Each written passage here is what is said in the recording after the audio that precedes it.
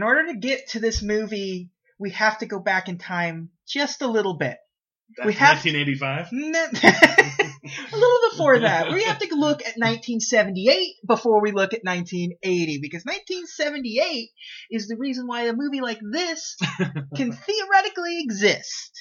1978, big year for movies, too. You got to think Hollywood was in a great place in 1978. If you look at the top 10 grossing movies of 1978, you have Superman, Grease, Animal House, Every Which Way But Loose, Heaven Can Wait, Hooper, Jaws 2, Up in Smoke, Revenge of the Pink Panther, and number 10 on the list is The Deer Hunter. Michael Cimino's hit. I kind of came out of nowhere in a sense. Yeah. Nobody really knew much about Deer Hunter going into it. Huge success, came out around Oscar season on purpose. Yes. They wanted to get it recognized for consideration for the Academy Award, so that it was out during its consideration period, and made a killing. It worked. They were nominated. They won. All the major ones, right? Yeah, won the Academy Award and for Best Picture and a few of the other. I think Best Editing, Best Director, Best Cinematography. I think maybe. That sounds right. Did that put De Niro on the map? Because I watched Godfather 2 and I was like, when did De Niro actually become De Niro? And he kind of like, I mean, he did stuff before. Oh yeah. And then he did Godfather 2, and then just like Taxi Driver, Jazz Singer, just all that around stuff the just same time. Yeah, This was one of the big ones, and this was a big thing for him. You know, this is the, you know, the sort of, I was gonna say peak of his career, but that's not really fair. I mean, it's the rocket trajectory. This is like boom, De Niro his introduction peak. Yeah, like peak one of this chart. He's kicking the door wide open. There's hills and valleys. He's gonna dip for a little bit, but he'll come back as powerful as ever. So of course we have a movie this successful. It makes a lot of money and wins all the awards. It becomes a blank check coming up, especially during this Hollywood system. Yes. So Michael Cimino's next film. Because previously studios had trusted guys that were trustworthy. Yes. Yeah, but like you weren't going to encumber a director's art, especially with a track record like, you know, this one movie that was a weird success. And it's like, well, he knows what he's doing, so blank check. Make your next movie. We need another studio hit. Another Academy Award, baby.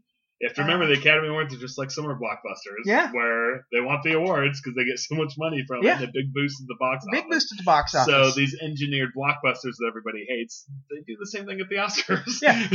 So Oscar bait. So blank check for Michael Cimino, and that's where we fast forward to the eventual 1980 release of today's movie, genuinely one of the most important films in Hollywood history. Important's not a positive thing. And it's like how sometimes gimmick can be both good and bad. Important can also be, you know, Abraham Lincoln was important. And Hitler was important. It's the same thing. Jaws is an important movie. The Deer Hunter, an important movie. Bundy, important guy. Important guy. Today's 1980 Western, Heaven's Gate. Heaven's Gate, one of the most notorious films of all time, folks. Let me tell you, this is over 3.5 hours, and it feels like it's 7. This is definitely going to be less about a movie's plot, because even the movie seems the plot is secondary to. I think you've already said the whole plot. a western, and that's the. Yep, Michael Cimino's Cimino. Okay.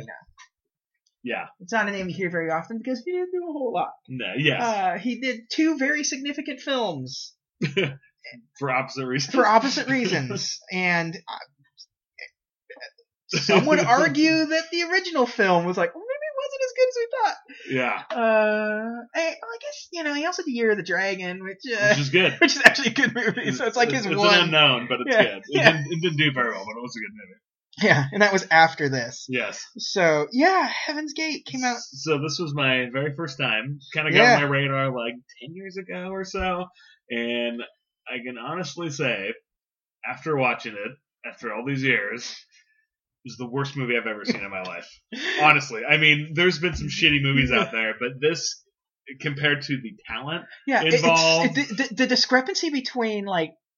There has never been a movie that's as good as this, that's as bad as this. And it feels like he's trying to make a bad movie. It's confusing at times because like if you take the bits out of most of this movie, beautifully shot. Yeah, and the story's good. The story is it's a good story. It's a great acting filled with a lot of there's really no A-list actor in here at the time. Like Walken is it's probably it's for 1980. And Kristofferson was a musician. Chris Kristofferson was and he's still not. I mean, like you want to consider him a huge actor. Like, but what was his biggest movie before this? Convoy. After this. Yeah, I think Convoy was in the 70s. But also not good. Yeah, I mean, but it's at least more watchable than this movie. Yes, definitely more watchable. Because it's like, you know... it is watchable. Yeah. This is not watchable. Yeah, the only reason I finished this because if I watch a movie... Yeah, you made me. Yeah. I don't want to make you mad. And I can say I didn't pay a lot of attention. I was on my phone a lot, which I never do when I watch a movie. I went to the bathroom, didn't pause the movie, and I can tell you I didn't miss a thing. And I played the guitar pretty much the whole movie. After about... I think I paused it when I had enough, and I was 40 minutes into it, and I was like, oh my god, I have 3 more hours of this. And so, like I said, I shut movies off if I'm not into them, and that's usually like 10 minutes, maybe a half an hour, maybe more, maybe less. And I finished this fucking movie, which is a hell of a movie to finish, because that was a good chunk of my day. So going into this, probably his 2 biggest movies were Pat Garrett and Billy the Kid, where he played Billy the Kid. Which is a good movie. Yeah, from 1973.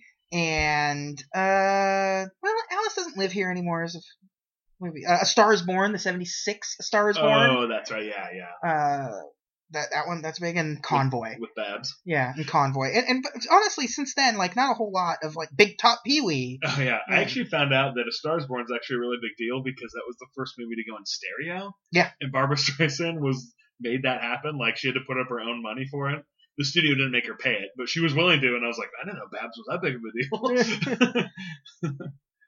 So, yeah, this movie, the plot is... quote unquote about the Johnson County War. I didn't know about it till this movie. It's basically land barons versus European immigrants in Wyoming, and it led to some real shit going down. Yeah, and that's basically the plot of this movie. The plot. We're not going to really talk about the plot because it is 3.5 hours, and the plot itself sort of that's part of the story. It sort of makes up. Would you say half an hour? Of content of the movie.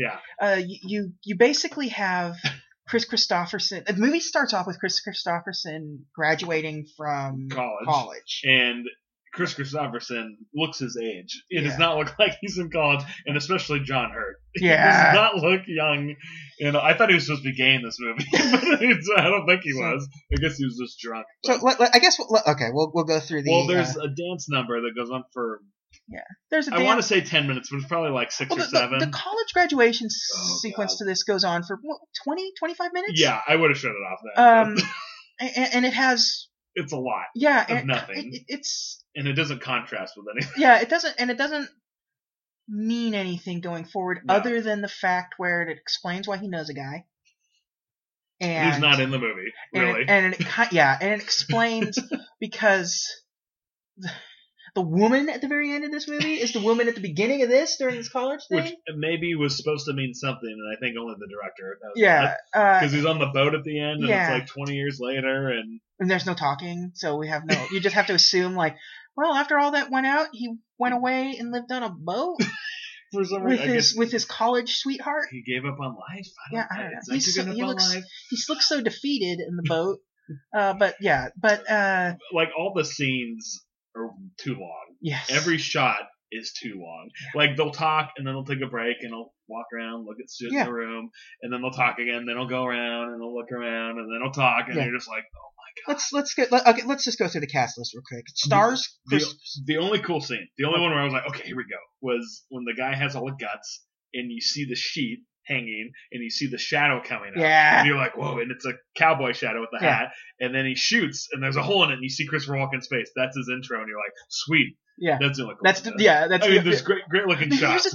Here's the thing about this movie.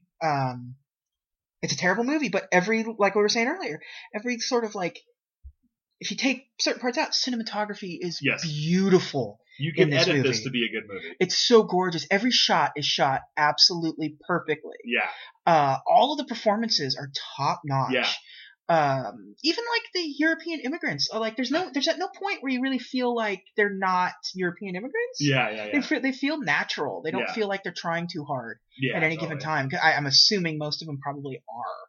I don't know. The women that they sort of fall in love with kind of get a little hokey at times. Oh yeah. When they're speaking English with their bro, because that's what the thing about with those European immigrants is most of them are they don't even subtitle them. They'll start talking.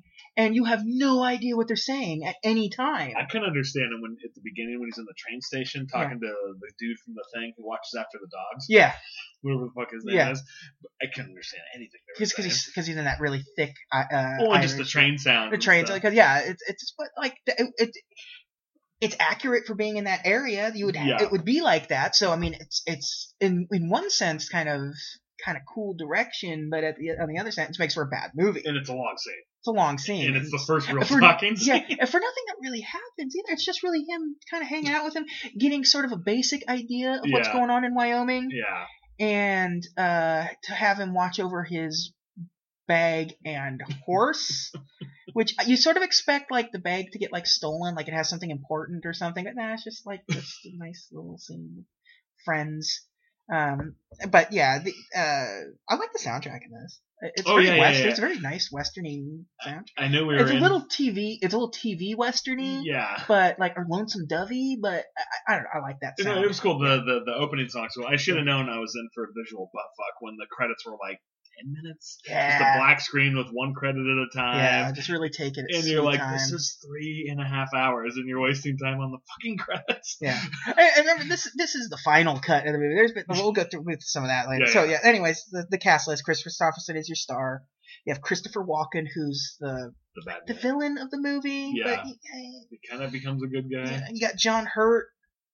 You got Sam Waterston. Oh yeah, that's right. It's funny to see him not on Law and Order. Yeah, with the mustache. Yeah, Brad Dourif. Yeah, he's one of the immigrants. Yeah, Jeff Bridges. Oh, that's right. Yeah. The only way you really know it's Jeff Bridges is because he can't not sound like Jeff Bridges. He looks like Jeff Bridges. Yeah, but most of his shots are like from a distance in this movie. He looks like shit most of it. He's all. Yeah, you got Joseph Cotton and Isabel Huppert, which,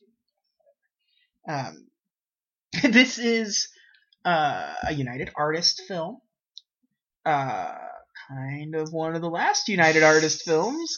They still exist, but they're not. United Artists was at one point one of the most powerful entities in Hollywood. It was a studio, basically. It was kind of like a union in a way for, hence the name United Artists. It was founded by some of the most powerful actors in Hollywood. They were theater chain first, right? I don't. Or at some point. At some point. That's what I thought. At some point, but no, because like what is it? They were. I gotta look it up because they were founded in 1919 by D.W. Griffith, Charlie Chaplin, Mary Pickford, and Douglas Fairbanks. Jeez. Again, some of them. Yeah. At one point, this ties in with the main show a little bit. Disney was very tied to United Artists.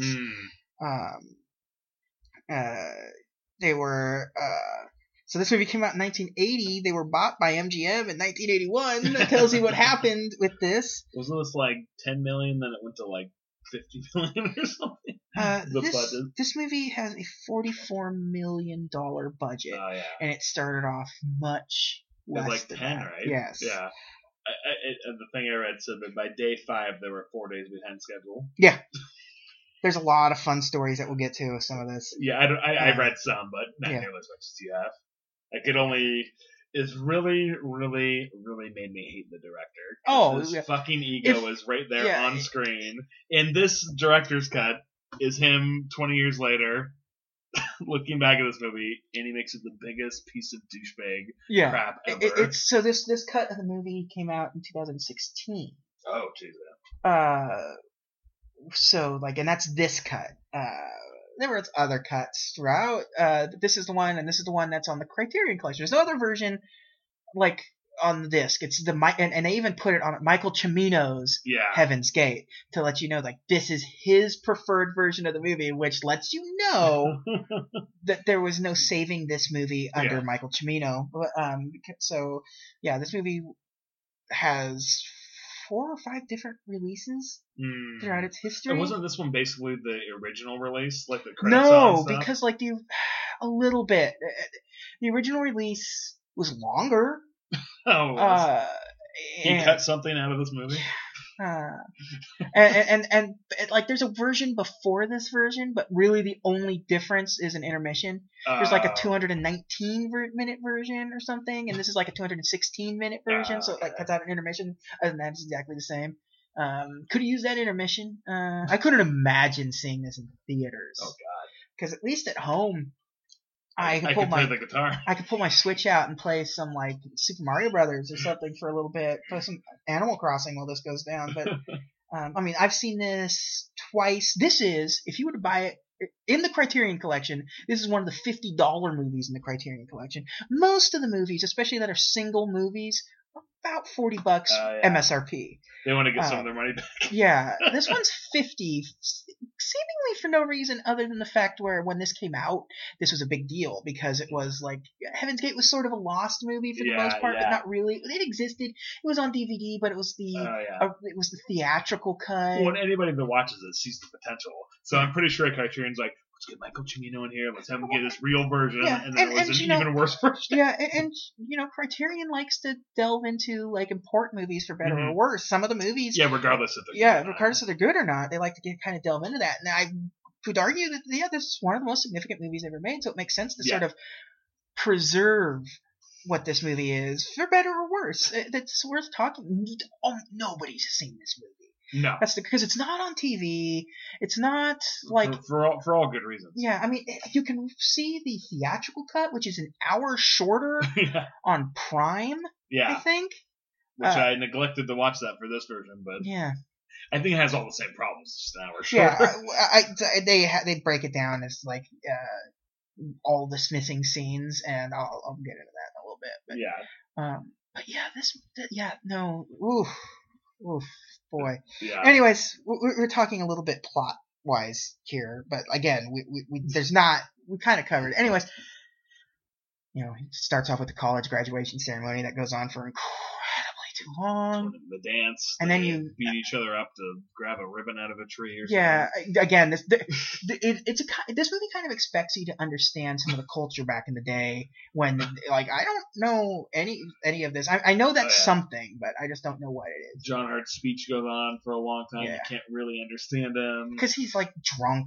Yeah, and it's like the reverb in the big hall. Because there's no microphone, so his voice has to echo because that's how halls were built. Mm-hmm. To be reverby like that, so everyone in there can hear it, and so they except for us, except for the part where you're recording this reverb with Hollywood standards, so it sounds like shit. Yeah, and his speech just made fucking sense again because he was drunk. Yeah, and he was just, and it kind of expects you like. It kind of wants you to know who he is already without ever introducing him to you. So it's like, oh, it's this scamp kind of thing. I don't know this guy. But everyone else seems to know that he's the funny guy.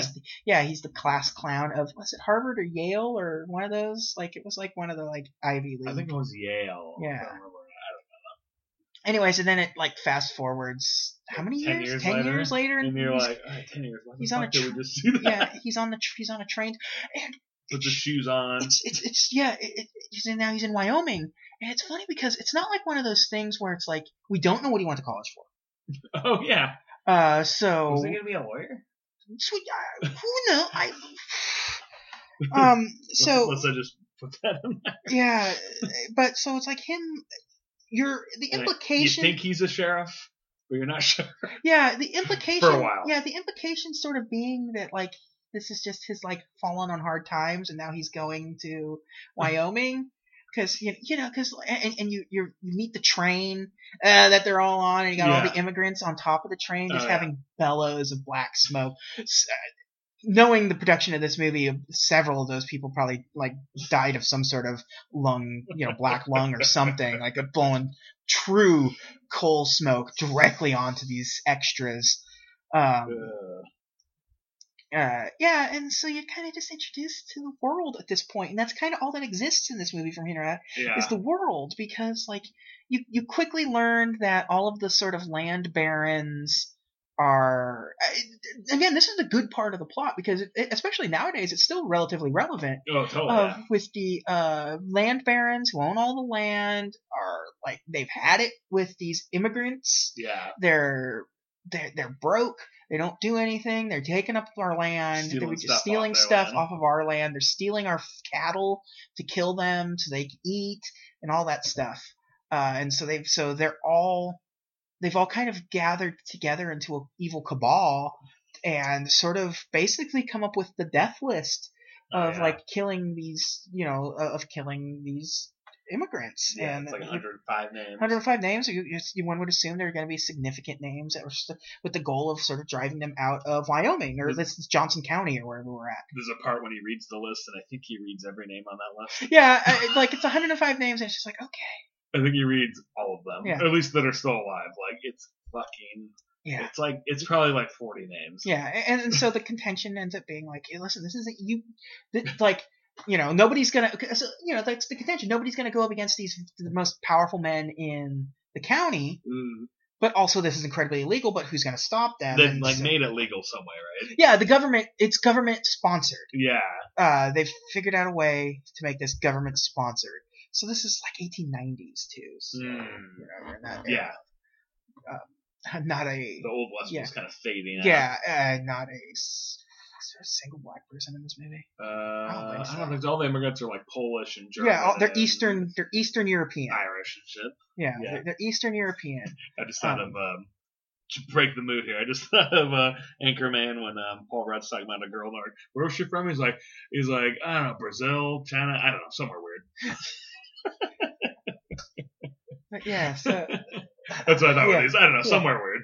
Yeah, so somewhere foreign. It's weird. So basically, like you said earlier, like the introduction to Christopher Walken is this really cool scene where this immigrant family is, slaughtering their meat and hanging it up, and you see Christopher Walken's character kind of walk up behind the sheet and just shoot at him and kill him right then and there, and his family's never thought how he shot him through the sheet. I mean, like, visually, but whatever. It was cool looking. Yeah, it looked great. But, and everything does in this movie. Everything looks great. Yeah. And it's the price of this movie. I think that's I think you could have called this movie Excess the movie. Yeah. Because every shot, you see the wagons going by, and you're like, oh, cool. And then it holds for like 30 seconds, and it's like, I think the director was just so enamored with the visuals that he wanted to show them off. Well, like an old sci-fi movie where they're like, we built these fucking sets, we're going to show them to you. Yeah, you're going to see it, and you're going to enjoy it as much as I do. Yeah,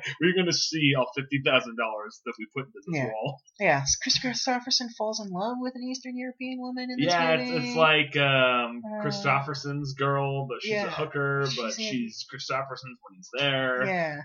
But then they kind of want He buys her a wagon. Yeah, he brings it to her. And they go around and have sex all over the countryside. Yeah. So he was made in the late 70s, released in 1980. So there's full frontal women's nudity. Yeah, just for no real reason. No real reason other than why not. You see a lot of bush in the 70s and 80s. Yeah. You see Chris Christopherson's ass. Oh yeah, I thought you were gonna see his junk, but you didn't. They got close.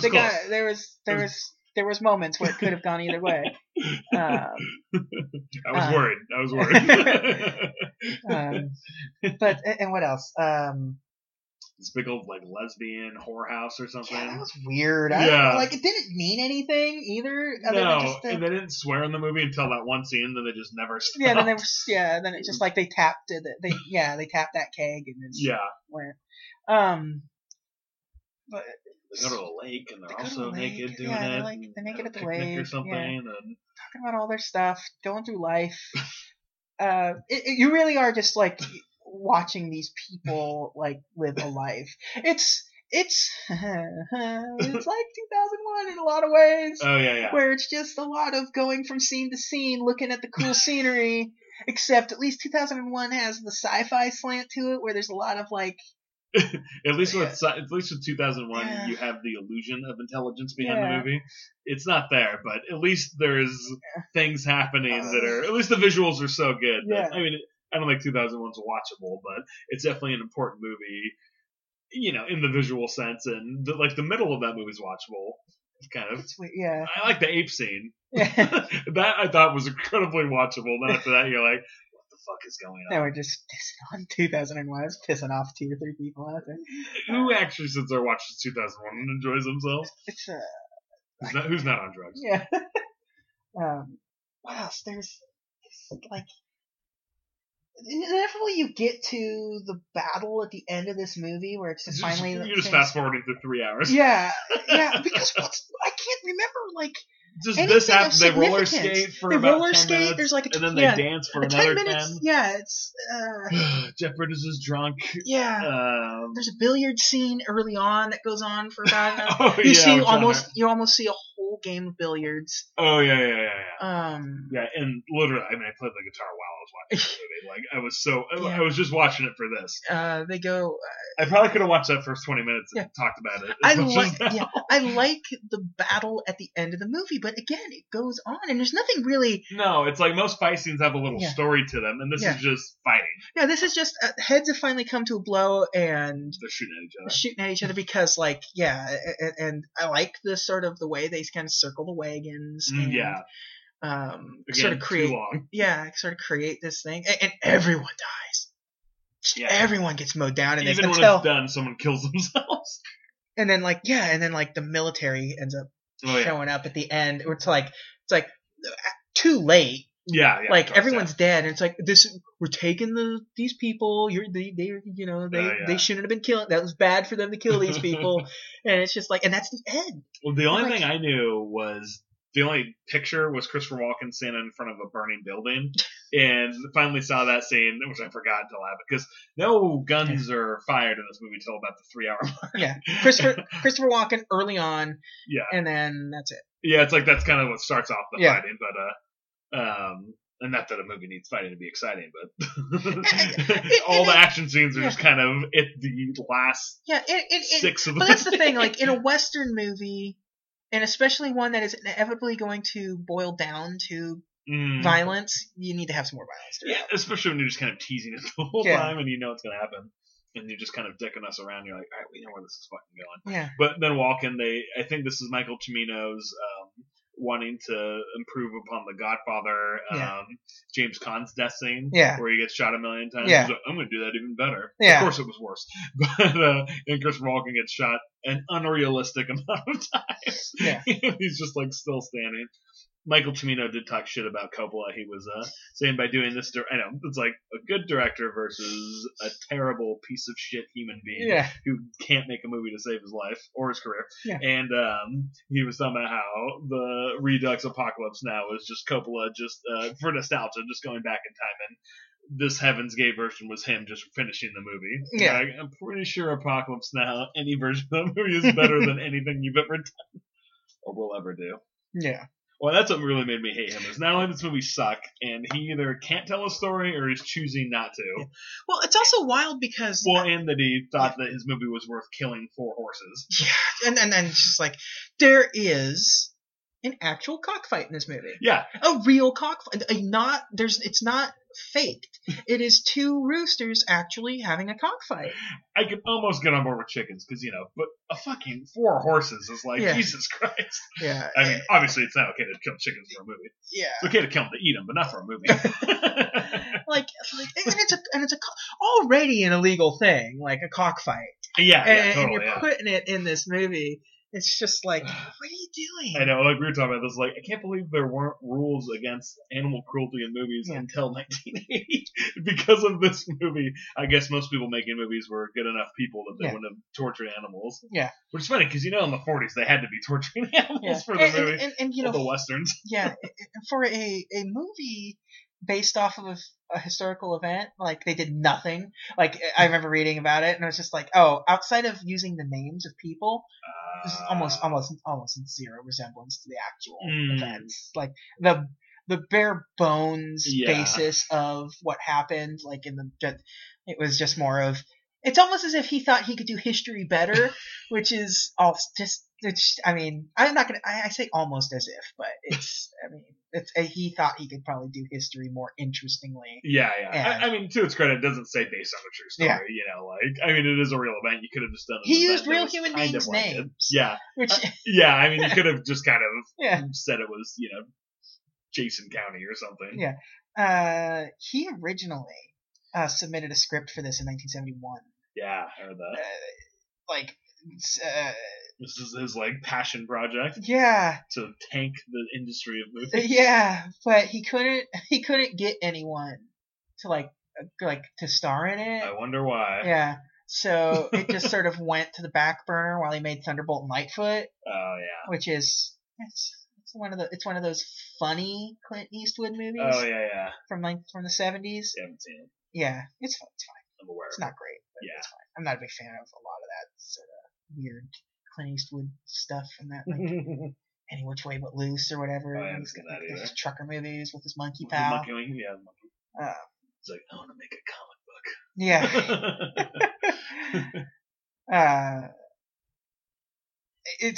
He was able to.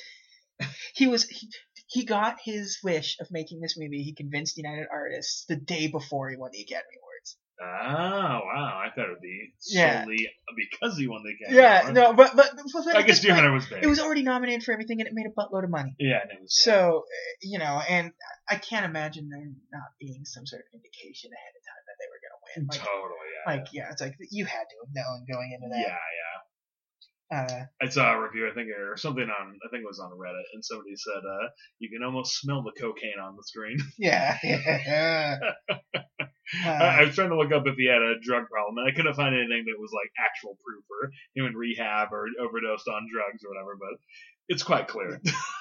The initial budget was $11.6 million. 11, okay, yeah.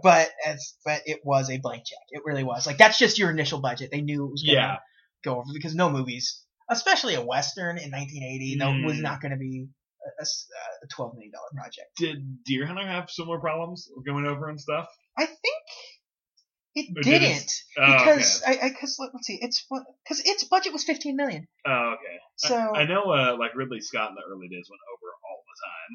On Alien and Blade Runner. I mean, he didn't have a leg to stand on at this point with Cimino. Cimino, guys like that, you have to talk about the Hollywood system at the time. Yeah. Nobody was saying anything to,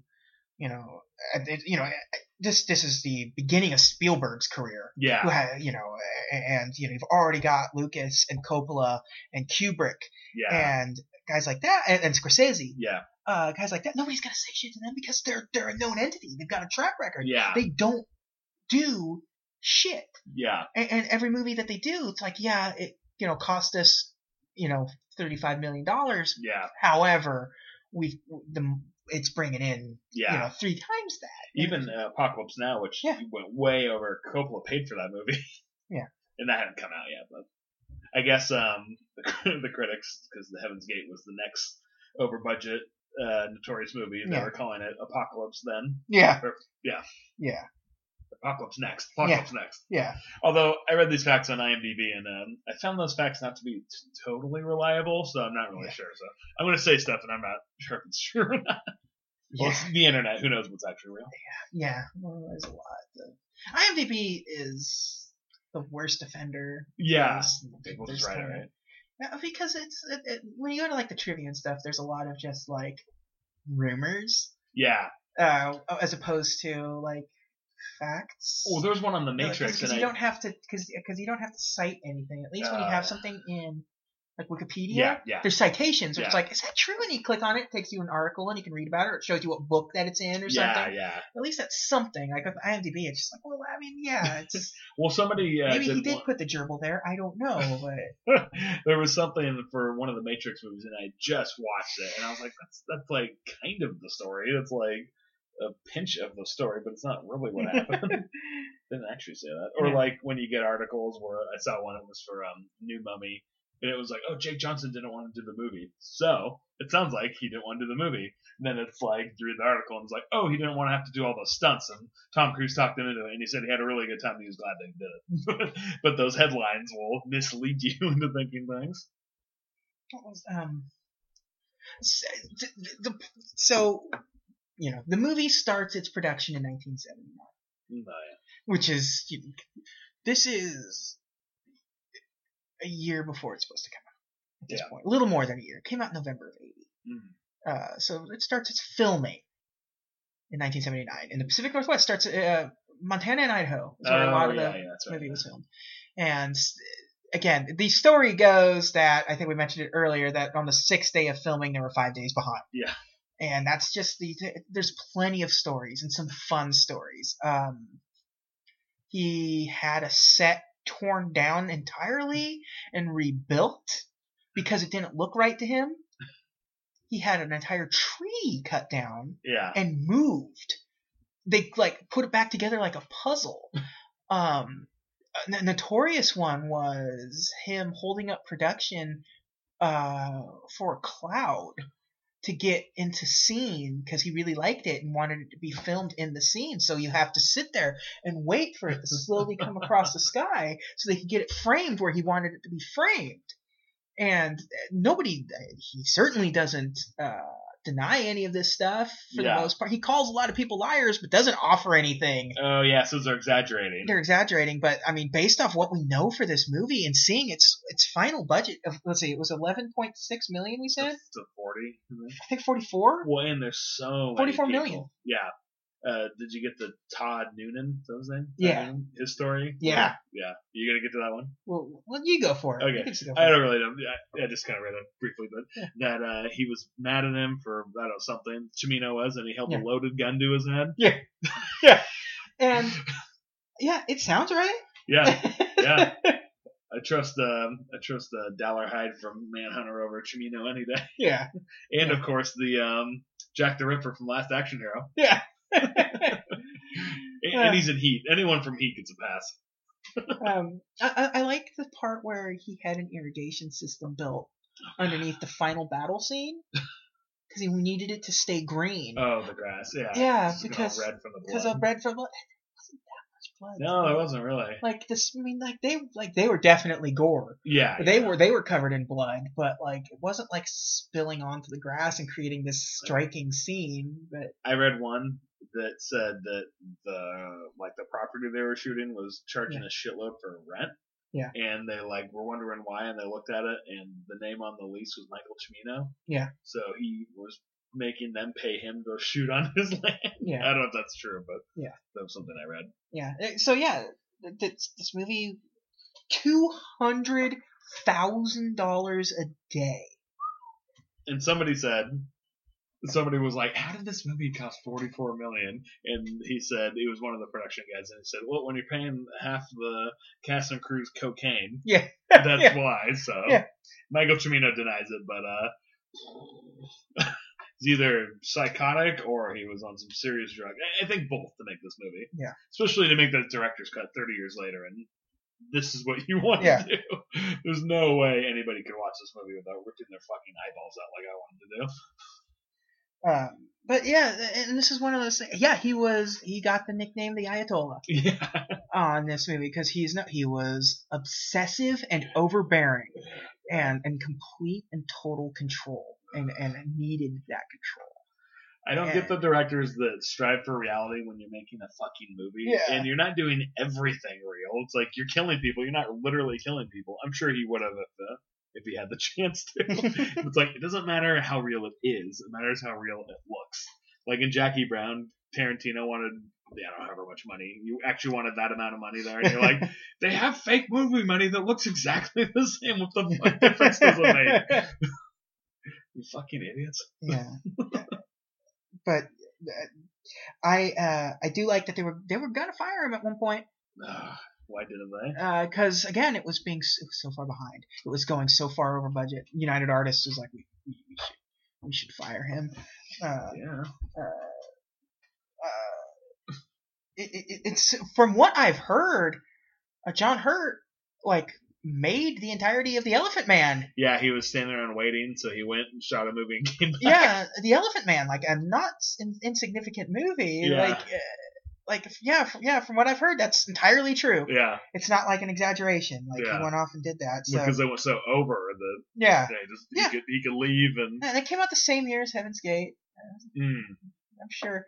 I think he won Best Actor for that or something. I don't know. Yeah, it's and it's David Lynch. He's a master of the scraps. Oh yeah, Lynch knows what he's doing. He's not a fucking idiot like Cimino is.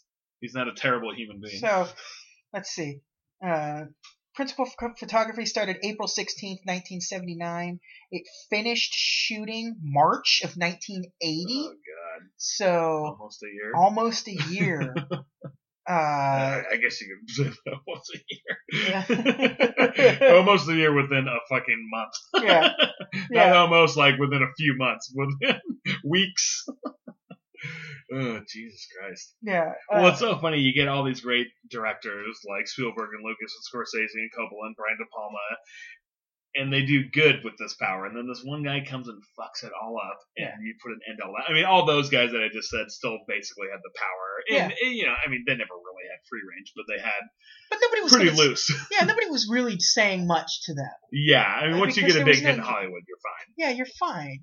It's like, and that doesn't really exist in the same way anymore. No, but there are directors that were already well established before, like the directors that were big before this movie in particular. Yeah, they were good. Still, they're still pretty good. But there's like with the exception of like. I mean, like, Tarantino, Nolan, and the Wachowskis are kind of... Yeah, but even Tarantino... He's independent. He does independent, but, like, his early stuff was, like, distributed to, like, a lot of Miramax stuff. Yeah, that's true, and they weren't handing out big budgets. Yeah. And Quentin Tarantino is good enough at what he does to be able to sort of restrain his budget as relatively well. And he's always successful. They always make their money back. Yeah. So... Like, but his movies never really cost a shit ton to begin with. Yeah. So it helps where it's like he gets a little more wiggle room when he needs it because he tends to not go crazy. Yeah, that's true. Yeah.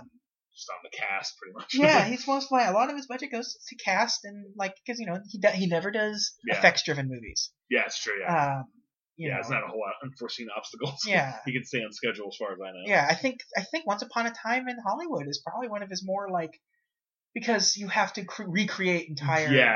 It's like when you're doing The Hateful Eight, where it's like you don't really have to create a Wild West town because it's mostly costuming because it's taking place kind of in one cabin. Yeah. Django is probably a little more difficult because it really is. There's a lot more sets to it, but also a lot of those things already exist. Yeah. A lot of those Western things exist. You're not really building a whole lot of stuff Western sets anymore. Yeah. And Once Upon a Time in L.A.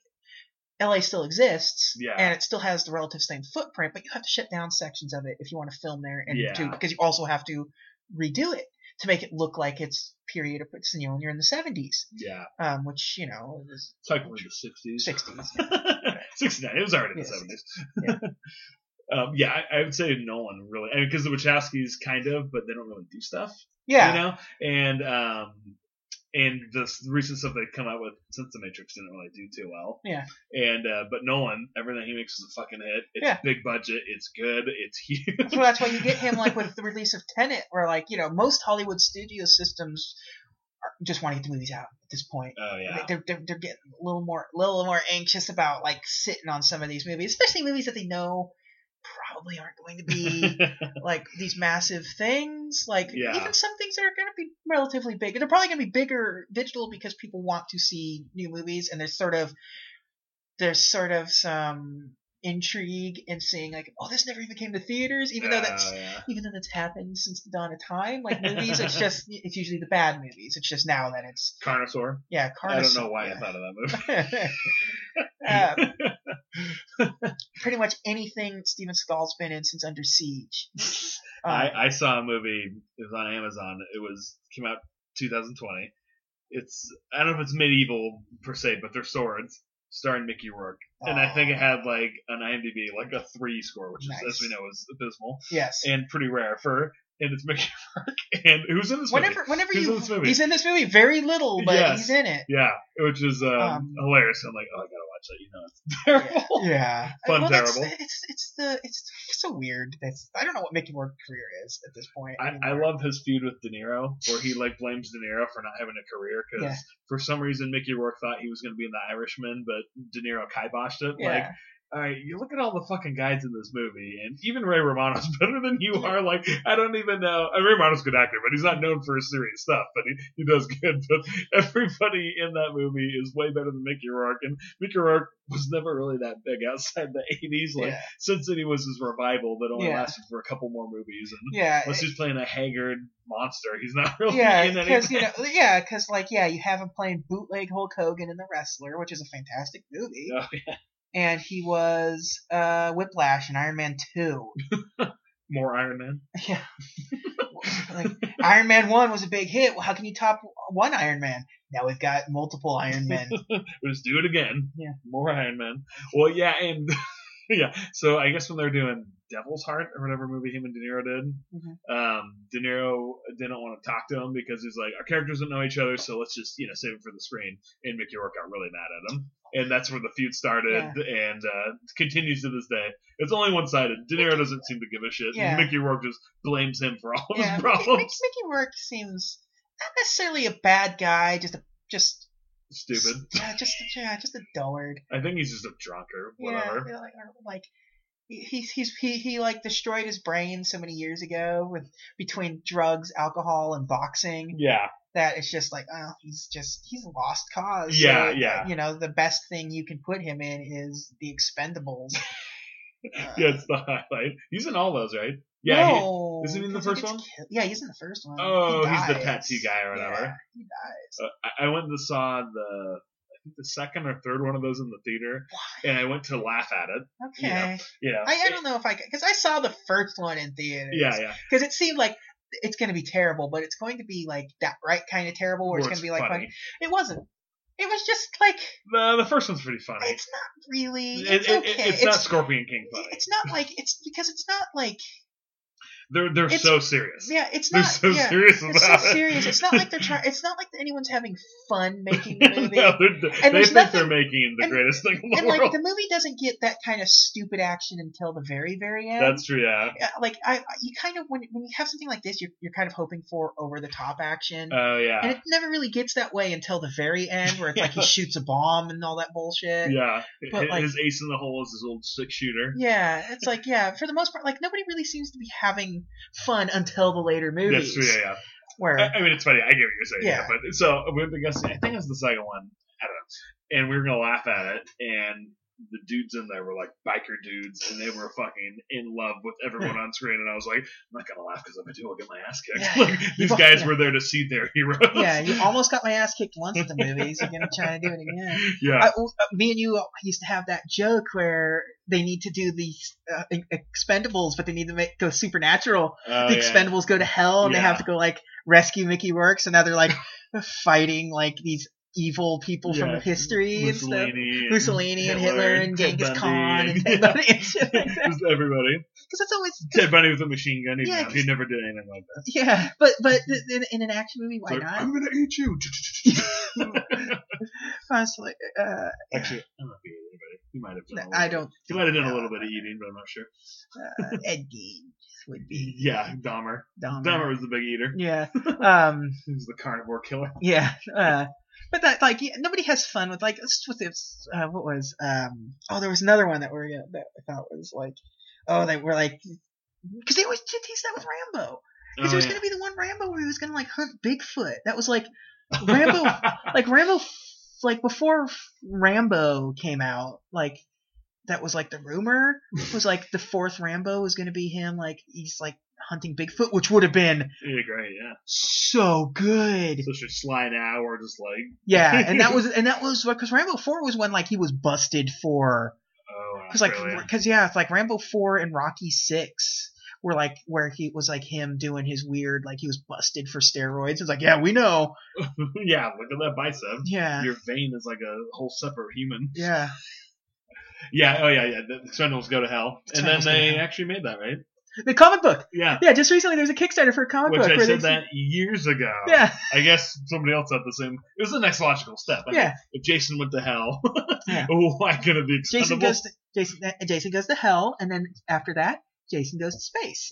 Yeah. And that's Expendables in space. Expendables in space. I mean, it seems like we're on the trajectory where, if this next Fast and the Furious, if 9 doesn't go into space, the 10th one will. There's going to be a rocket car because they showed the rocket car in number 9, and then trailer for 9. So you're a movie away from them strapping Honda to a fucking rocket ship, and they're SpaceX ship. Yeah, Tyrese just losing his mind in space. The Expendables, Close Encounters of the Dead kind. Yeah.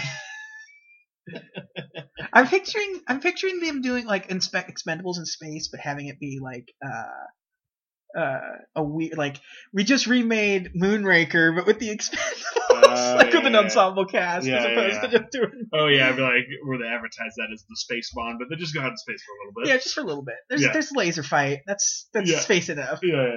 Jaws is there. That's good. Yeah, he comes back. Yeah, the return of Jaws. Yeah. The original cut of this movie, the work print. Back to Hell's Gate. Yeah, back to Hell's Gate. Hell's Gate is what it should be called. Yeah, the work print, 325 minutes. That's the one that he showed to the people after he was done. It was rumored that he changed the locks so like none of the studio execs could come in, which is an armed hilarious. guard outside. Yeah, which I don't believe there was an armed guard. Period. I think he probably would have changed the locks. Oh yeah, I know that Phil Spector did that for the album that he did with Leonard Cohen. An armed guard outside, so no one could edit it. I do even Cohen. Yeah, I do like the scene. I do like that he said like it's probably 15 minutes longer than the final version, and the studio's like, no, it's fucking not. It's not. So you take 15 minutes away from that, and you still got a 310-minute movie. You can eat shit, Cimino. No, I'm not watching. I didn't want to watch this 190-minute cut of this movie. Now another long movie that I'll talk about is Once Upon a Time in America, which is 4 hours and 10 minutes or something. Yeah, it's a little over 4 hours. That's like 4 movies, though, in there. There's a lot of plot going on in that movie. This movie, it's like enough plot for half of a movie. Maybe a 90-minute movie. It's just amazing that it is as long as it is. I mean, I love long movies, but it just feels long. Like I said, I paused after 40 minutes, and I was like, oh my god, it's only been 40 fucking minutes. Like, when you pause this movie at any given time, and you see how little of the bar has moved across the bottom of the screen, you're like, oh my god. Yeah. Because at least if something was happening, you could at least feel like, okay, yeah, this is probably a little too long, but I've got, it's a dense story with not this one. Like Godfather 2 is a pretty, there's a lot going on, but also kind of not. It's kind of slow, but there's a flow to it and everything, and you don't feel like there's much in there that could have gotten cut out. Like, you feel the time, but it's also good. Yeah, it's also necessary. So yeah, the movie comes out November 1980. At its 219-minute cut. So 3 hours 39 minutes is what this came out at. Jesus. Obviously, critically, did shit. Yeah. Box office did shit. Yeah. And so they pulled it, and they re-released it in April of '81. So 5 months or so later, with their cut. Yeah. Of the movie, which I'm sure is better. Yeah, it's funny going back. I don't know if you went back and read any of the contemporary reviews. I didn't want to give this movie any more of my time. Because even I did thumb through the little booklet in there. I just wanted to see Cimino explain himself. Yeah. Like, what the fuck do you have to say for this? It's a good interview with Cimino from the time. Oh yeah, I did see that. Yeah. Because it's. He's still high on the hog. He's still high on the hog, and he doesn't know that this movie is about to be. He's high on White Mountain. Yeah.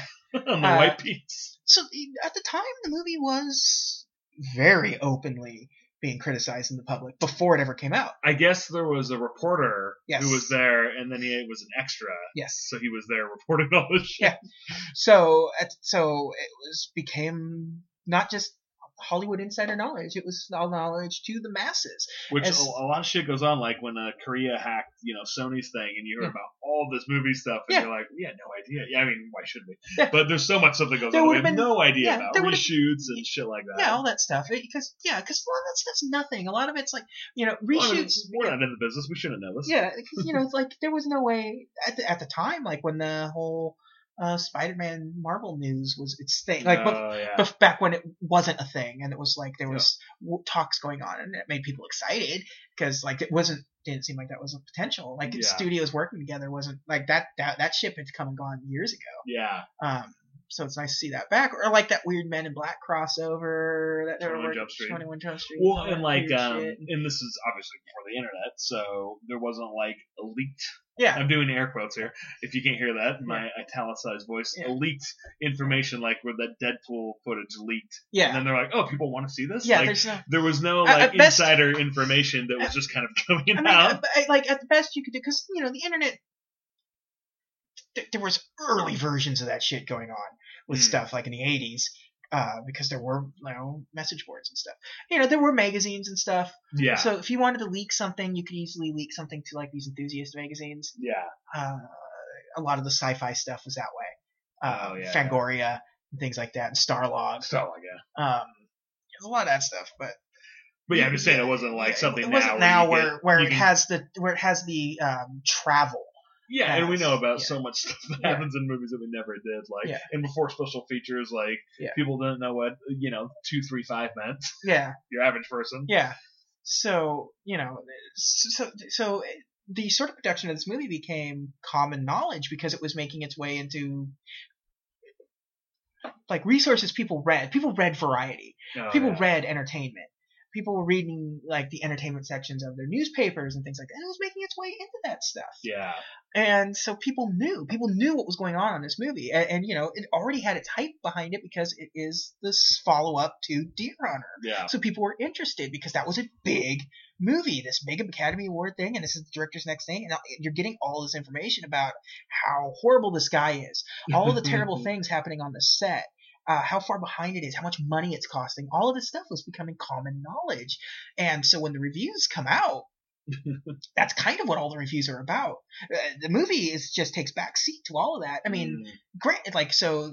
We know why now. They had nothing to talk about. Yeah, I mean, like, there are people that, contemporarily, people have sort of... There are people that like this movie now. Contemporary, It seems like what I've read, there's either people like me who hate it. Yeah.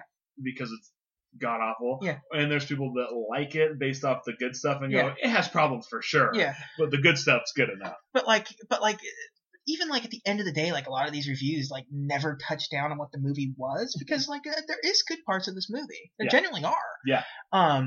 Like I said, this is the best worst movie. I hate this movie. Oh yeah. I've seen it twice now, think about how much of my life. 7 hours. Yeah, that's like a little more. Yeah, that's a work day of my life. Pausing to go to the bathroom and just to take a breather. Yeah. But yeah, it's significant. And on top of like, there was an interesting documentary that was put out. That was who did the United Arts guy, right? He put out a book. Willem Dafoe narrates it. Willem Dafoe narrates the documentary. Because apparently he was originally... And he had a big role, but he laughed at something that an extra said, and Cimino fired him. Yeah. And this movie is notorious, like... I gotta bring up the actual... Who would fire Willem Dafoe? Look at that face. Yeah, so no, critically, absolutely decimated. Yeah. It opened in the April 24th, 1981, they opened in 810 theaters in a director's cut, which is not the director's cut. It's the studio cut for 2 hours and 29 minutes, 149-minute cut. But Cimino did cut it to that. Yeah. So they get to call it a director's cut because the director cut it that way. But it is not. Like, same thing happened with The Shining, where it came out and it didn't do good, and then he cut out 20 minutes or something, and then they put it back out there. Yeah. Opening weekend made $1.3 million and closed after its second week. And it grossed $3.5 million. Ooh. A $44 million budget, $3.5 million. Jesus. Time magazine put it on their 100 worst ideas of the 20th century. 20th century, well. Yeah. Which is. I want to point out that this says like eugenics, Heaven's Gate. Yeah, it does say 1999. Time placed the film on a list of 100 worst ideas of the 20th. Doesn't say worst film ideas, just worst ideas. Like, yeah. Jimmy Carter. No, I'm Jimmy. Billy Beer. I don't really know anything about his presidency other than the one term, but he kind of seems like Canada, where it's just an easy target. You want to just throw that name out there, people will instantly laugh. In 2008, The Guardian said it was, as of 2008, the worst movie ever made. Yeah, I would definitely, I 100% agree with that. I mean, The Scorpion King was never going to be good. Here's the thing. Yeah, that's the thing. It's like some of these bad movies, they're not going out of their way to make a bad movie. Yeah. Like, or they kind of are. In some ways, like they're going out to make a schlocky movie. Yeah. The Scorpion King was always designed to be a schlock. Yeah. It was always designed to be a little campy and a little silly. Yeah. And a little adventure movie. It's a bad movie, but no harm, no foul. It cost the studio a bunch of money to make this silly thing that to some kids will be fondly remembered or something. And like that kind of stuff. Like they were trying to make a good movie. Yeah. They were.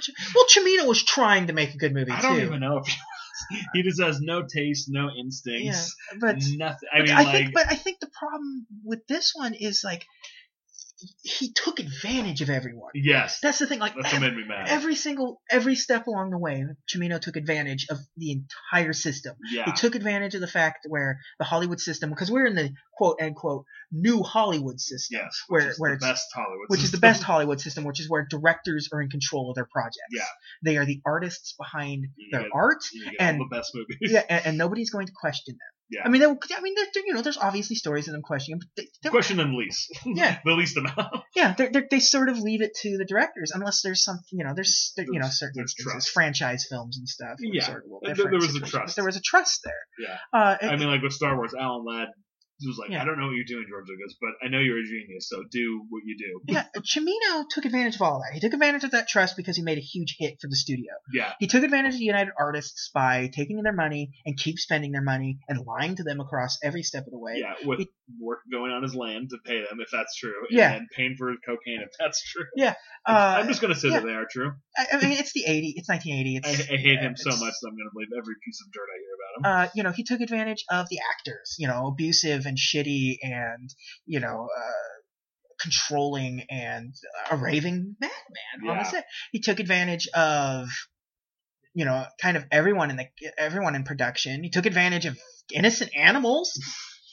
I mean, it is well known. It's not lies. Like the reason why we have that no animals were harmed during the production of this film now is because of this movie. They killed at least 4 horses and had a real cockfight. Yeah.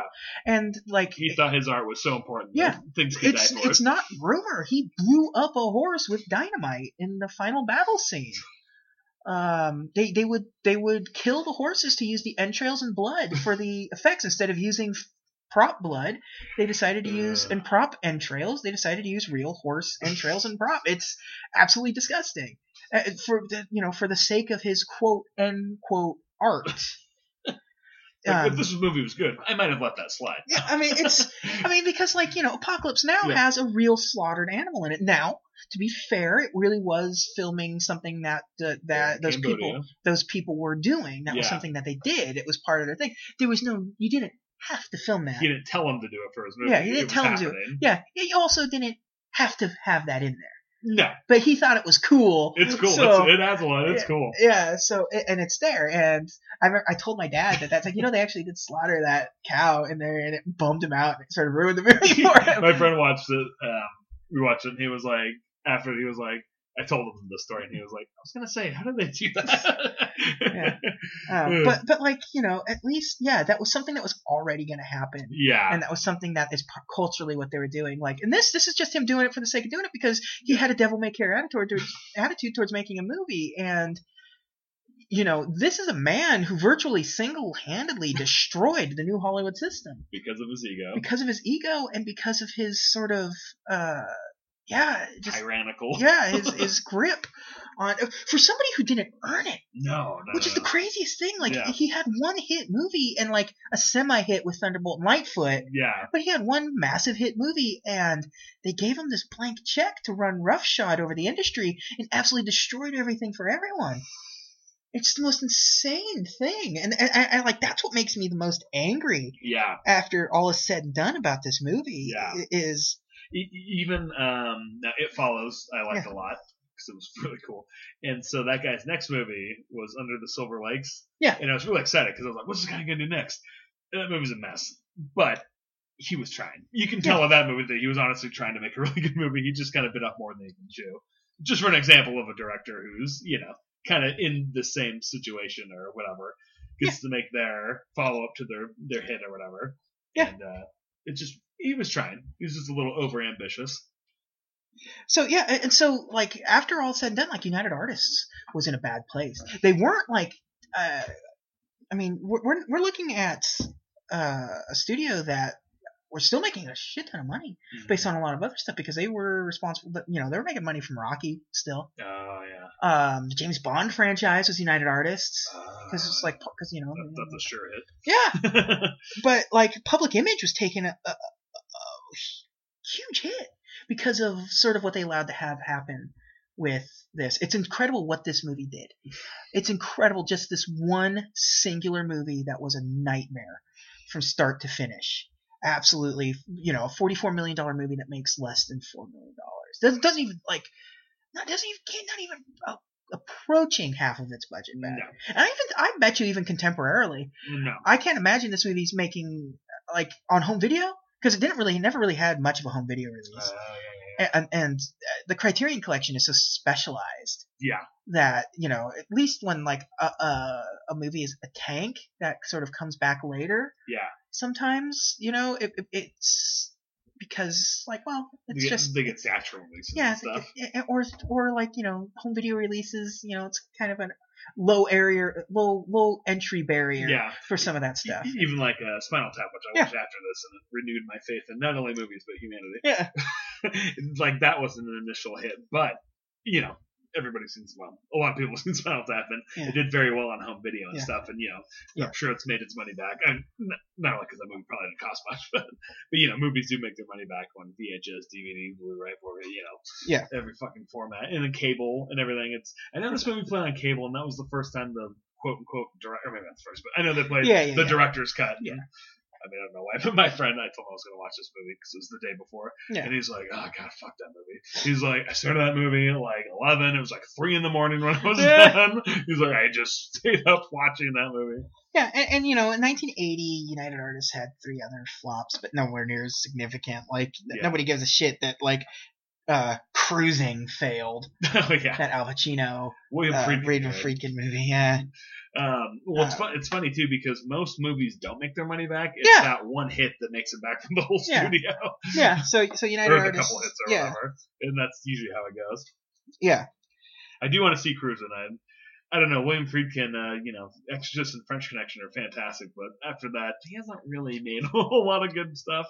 And this was kind of in his prime, I guess. But they did just come out with a new version of the director's cut. And of course, it's on Blue Arrow or something, so it's kind of expensive. And I'm like, I'll just wait till that comes to Netflix or whatever. Not like it ever will, but I just wanted to plug Netflix again. And like this would be the greatest streaming service of all time. But keep in mind, Heaven's Gate, a terrible movie, isn't on Netflix. It is on Prime. Oh, that's true. It is on Prime, yeah. So, just you saying. told me it was on Netflix when we started. No, I'm joking. That's how you conned me into this. Oh, speaking of which, I wanted to bring this up in case anybody ever listens, but you know how we brought up Fear.com last time? Mm-hmm. That's on Amazon right now. It's on Prime. I was like, Fear.com! I'm like, not only did I never think I would hear about the movie again, but now I have the opportunity to watch it for free. I'm not going to. Maybe I will.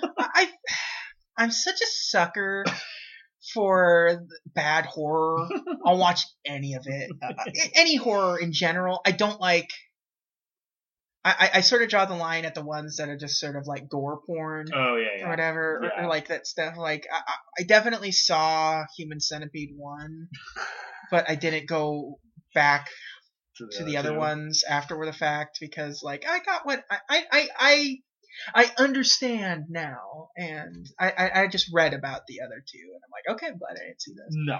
I read about the first one, and I was like, with that title, is there any way this could be good? And then I was reading about it, and I was like, okay. It's a sound concept. I'll give him that. That is like a mad mad Nazi scientist basically stitching people together. It's a sound horror concept, but it's a one-note pony that they drug out, because I think like the third one is like they've made a movie. Yeah, it's somebody's copying. Yeah, the movie. it's like a serial killer like copying the movie. Yeah, and like the second one is like they use it as like capital punishment. It's like in a prison or something. I would much rather watch Human Centipede 1 than this. I would much rather watch this movie also basically killed Western movies. Oh yeah, and there weren't really any at that time, were there? There was some. There's always some. Yeah. They always point to movies like, oh, this kind of made a little Western revival, but then they always look, and there's always a Western coming out, whether it's big or not. There's always some. After this movie, I think there was like Pale Rider came out. Silverado, maybe? I think that was later 80. I think it was like 80. Yeah, but like after this movie. Oh, I got you. And then you had like the 90s where it's sort of like, hey, there's Tombstone and some other. Yeah. I think there's Wyatt Earp. Wyatt Earp, same time. Unforgiven. Oh yeah.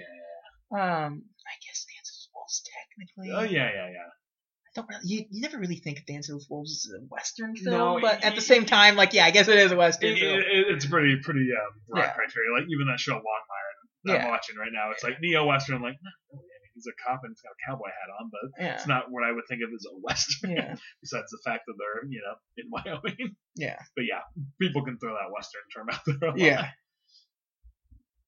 Yeah. I mean, Dance with Wolves. They're on the frontier. There's Indians. He's got a 6-shooter. All the versions of this movie released in the UK. Yes. But the ones that are released in UK have the stuff where animals were treated poorly cut out of it. Oh, cool. Because there were times when you see a horse tripping in this movie. Yes, that horse is fucking tripping. See, I wouldn't have thought that unless you brought it up, because you see him fall all the time. Yeah, horses fall all the time. And they can do crazy stuff with horse training. Yeah. But it was the dude with the thing who watches the dogs. Yeah. I don't know his name. But it falls, and I saw the horse, and I'm like, fuck, that was kind of a fall. And I'm like, oh, that's right. Yeah. They kill horses in this movie. Yeah, there are times to the end where you see them like they're attached to the wagon and they like intentionally trip them up so they like fall over and stuff. Oh, and on the mud. And you're just like, there's that horse is definitely hurt. And they're whipping him. Yeah, and the wagon is still like attached to them and stuff. And it's just like it's a nightmare to watch. Like it's just pure cruelty to every horse in this film, and I feel so bad every time. Poor horses. Yeah, they didn't do anything to deserve this. This is what happens when you trust Michael Cimino. Yeah. I hope he had a terrible, terrible life. Unfortunately, he still made movies after this. Not many, and most of the time he was like, most of the time it was like co-writing most of the stuff, and like, and Year of the Dragon came out after this, which is a good movie. Yeah, it's like 5 years later. Yeah. Okay, so here's the versions of the film. You got the work print version, which was 325 minutes. Nope, that's never been formally released. So he even wanted that shortened a bit. No, because he said it was going to be 15 minutes short. Yeah, because the work print is just everything in the script of the movie. Yeah, so that was the print just for the studio executives. Yeah, because hey, look how good I am. Yeah, there was that.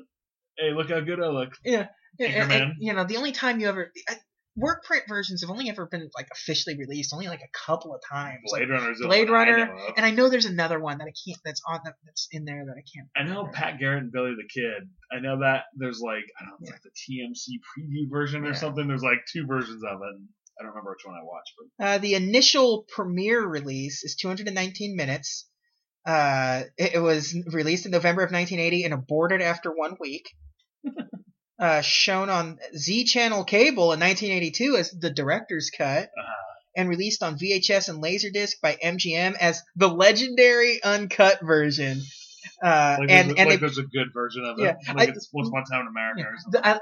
I do like calling it the legendary uncut because it's not lying. This movie is legendary. The infamous director's cut. Yeah, that's fair. This is the unscrupulous director's cut. The director's second edit came out in April of 81. It's 149 minutes. So, like I said, it's over an hour less of movie. Yeah. That's never been released in the United States. It was released in France and the Netherlands. That was our gift to France. Like, fuck you, France, watch this movie. You have the Radical Cut, which came out in 2005 for a special screening. It was reassembled by MGM. So like, God damn it, we're gonna make money off of this movie. So help me God, we're gonna make something off of this movie. That one's 219 minutes. And then you have the digitally restored director's cut, which is 216 minutes. That came out in 2012 for the Venice Film Festival. And it's based on the initial release with an intermission removed and just shortened. Think, if Michael Cimino had another path, he could have been the Tommy Wiseau of the 70s. I do like, notwithstanding the 325-minute work print cut shown to executives in June of 1980, Cimino had rushed through post-production and editing in order to meet his contractual requirements to United Artists to qualify for the 1980 Academy Awards. The version screened at November 1980 premiere ran for 3 hours and 39 minutes. Jeff Bridges joked that Cimino had worked on the film so close to the premiere that the print screened was still wet from the lab. Yeah. So so think about you could tell that you sort of sped your way through this because you kind of apparently there's more footage filmed for this than there was for Apocalypse Now. Because how much it was, like 1 million feet or something. I don't remember. That was like the joke. It's 1 million feet of footage. This one is 1.3 million feet of footage. God. This Apocalypse Now is awesome. Yeah, at least Apocalypse Now is a great movie. Yeah. I couldn't imagine watching this on Laserdisc. Could you imagine watching this on Laserdisc? Yeah, how many discs is that? I don't know. It's like 4 discs. See, it's a half an hour on each side. Yeah. So I guess 3, 4. Yeah, I guess 4. Yeah. Just flipping it over. Yeah. I guess there'd be plenty of places to stop since nothing fucking happens. Yeah. Okay. Here's the 149-minute cut. Ready? Here's the cut scenes. Yeah. Irvine's speech at the Harvard graduation. Yep. Cut that shit out of there. The co-ed circle dancing immediately following the graduation is gone. Cut that out of there. Avril beating up the brute enforcer. That's shortly after he gets to town, and he's like, because the guy who's beating up the people in front of his wife and kids. Yeah. Cut that scene. Cut that. Avril passing the beaten man's widow in the carriage, asking her how she's doing. Oh yeah. That's gone. Yeah. The spitting fight between the two immigrant landowners in the cockfight. So they have the two guys yelling at each other after the cockfight and they're spitting at one another and stuff. Cut that. Just cut the whole movie. Yeah. The roller skating scene is gone. Oh, good. That was unbearable. Yes. I made a joke before you got to that, and then you sent me a text message. Oh my God, they're roller skating. I was like, maybe he's just exaggerating. You were not. No, I was not. Because I think I said, it's like, oh yeah, it's like, because I think the joke was, it's like, yeah, it's funny because it's all shot beautifully, but why do I care how a scene looks when it's 25 minutes of people roller skating? I thought you meant the dancing. Yeah.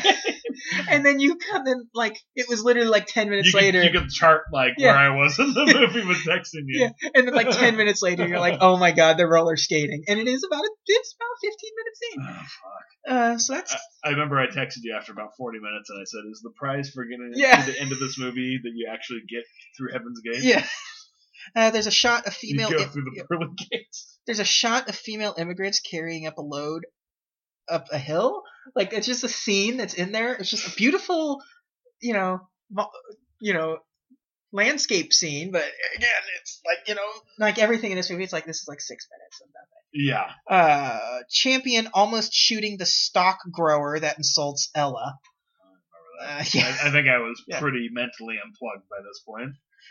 The scene where Ella first leaves Champion to return to Avril. The introductory part of the scene where Avril reads the names of the death list. The edited version starts with John Bridges firing the gun in the air to restore order. So that scene starts with him reading the list. Nobody's listening. He fires the gun, and then Avril weeping to Bridges that he hates getting old while looking at the old photo of himself and his girlfriend. The immigrants being informed that Averill quit his post, and Watson warning them that the stock growers have arrived. The last Stock growers have arrived. Yeah, the last 5 or so minutes of the second battle scene, including the footage of the character crushed under the wagon and the woman killing him in mercy. That's cut. Oh yeah, I was like, "Is this real? Did Cimino actually put somebody under a wagon?" Probably. I could just see it's like, yeah, some guy who has like some sort of like you got gangrene? Okay, we're gonna really crush your legs. You're gonna get rid of them anyways, right? So let's do this. You got gangrene working on this movie because that's such a terrible human being. Yeah, the woman killing herself after the battle. Yeah. Yeah, that's cut. And the reference to the woman on the boat is cut too. So that the whole epilogue. And then there's like the little action scene after the big action scene. Yeah. It's like all the action scenes are just like wedged at the last like hour or like 45 minutes, and they're all just kind of nothing. There's a section for accolades. This movie received some accolades. It was nominated at the Academy Awards for Best Art Direction and Set Decoration. That's fair. But you'd think, considering everything else, they wouldn't even fucking well, I am going to look and see what else is nominated in that thing. Oh, yeah. At the 1981 Cannes Film Festival, it was in competition for the Palme d'Or, but obviously. That'd be funny, like accolades, just not a complete waste of time. Yeah. It was nominated just everywhere at the second annual Golden Raspberry Awards for Worst Director, Worst Picture, Worst Screenplay, Worst Musical Score, and Worst Actor. I think the Worst Musical Score is a little unfair. Yeah, and actor. They're all good actors. Chris Christopherson did a great job. Yeah. For what he had to work with. Yeah, no, he did good. Like I said, you can edit this movie to be good. You just cut out most of it. Let's look at the Academy Awards that this would have been nominated at. The 54th Annual Academy Awards were 1982. That's crazy to think. This movie came out in the end of 1980, but then it had its re-release in 81. Oh, okay, yeah, that's right. Yeah. So, let's see what Best Picture was, shall we? I thought it came out in 81, but then you have your internet machine right there. Yeah. The original version came out in 1980, but was out of the theaters within 2 weeks. It was gone. Yeah, okay. And so then it's the quote the fixed version came out. That's with the scenes that they cut out. I'm like, does sound like a better movie. Yeah. It sounds like if you had a hooker dressed in like fishnets and cleavage, and you put her in nice clothes, and she's still a hooker. No matter what you do, she's still a fucking whore. Just like this movie. Chariots of Fire won Best Picture. I've still never seen that. The other nominated movies were Atlantic City, On Golden Pond, which is a movie I really like. Oh, I haven't seen that. I feel like Chariots of Fire. I mean, I don't know anything about it besides the theme song and them running on the beach in slow motion, but it seems like it's one of those movies that you would love then, but not now. I don't know. Like Raiders of the Lost Ark. Oh, there we go. And Reds. Best Director was Reds, another big movie. Yeah. A long movie. Yeah. Best Director was Warren Beatty for Reds. And that's on Amazon right now too, and I was like, what's Best Actor was Henry Fonda for On Golden Pond, and Katharine Hepburn for On Golden Pond, Best Actress. Best Supporting Actor, John. I don't know how to pronounce his last name. He was Gielgud. Gielgud. Yeah, I don't know. He was Hobson in Arthur. Arthur. Yeah. Oh, the Arthur. I was thinking Arthur with Pacino. Arthur. Maureen Stapleton for Reds. Reds really cleaning it up here. Yeah. Right. Best Screenplay was Chariots of Fire. Best Screenplay, Adapted Screenplay was On Golden Pond. Best Documentary, don't care. Yeah, gives a shit. Best Animated Short, don't care. Best Original Score, Chariots of Fire. Yeah, who was that? Best Sound, Raiders of the Lost Ark. Yeah. It's like, who did Chariots of Fire? Was Ben Gillis or something? Yeah. They say his name? I don't know. He did Blade Runner. Yeah.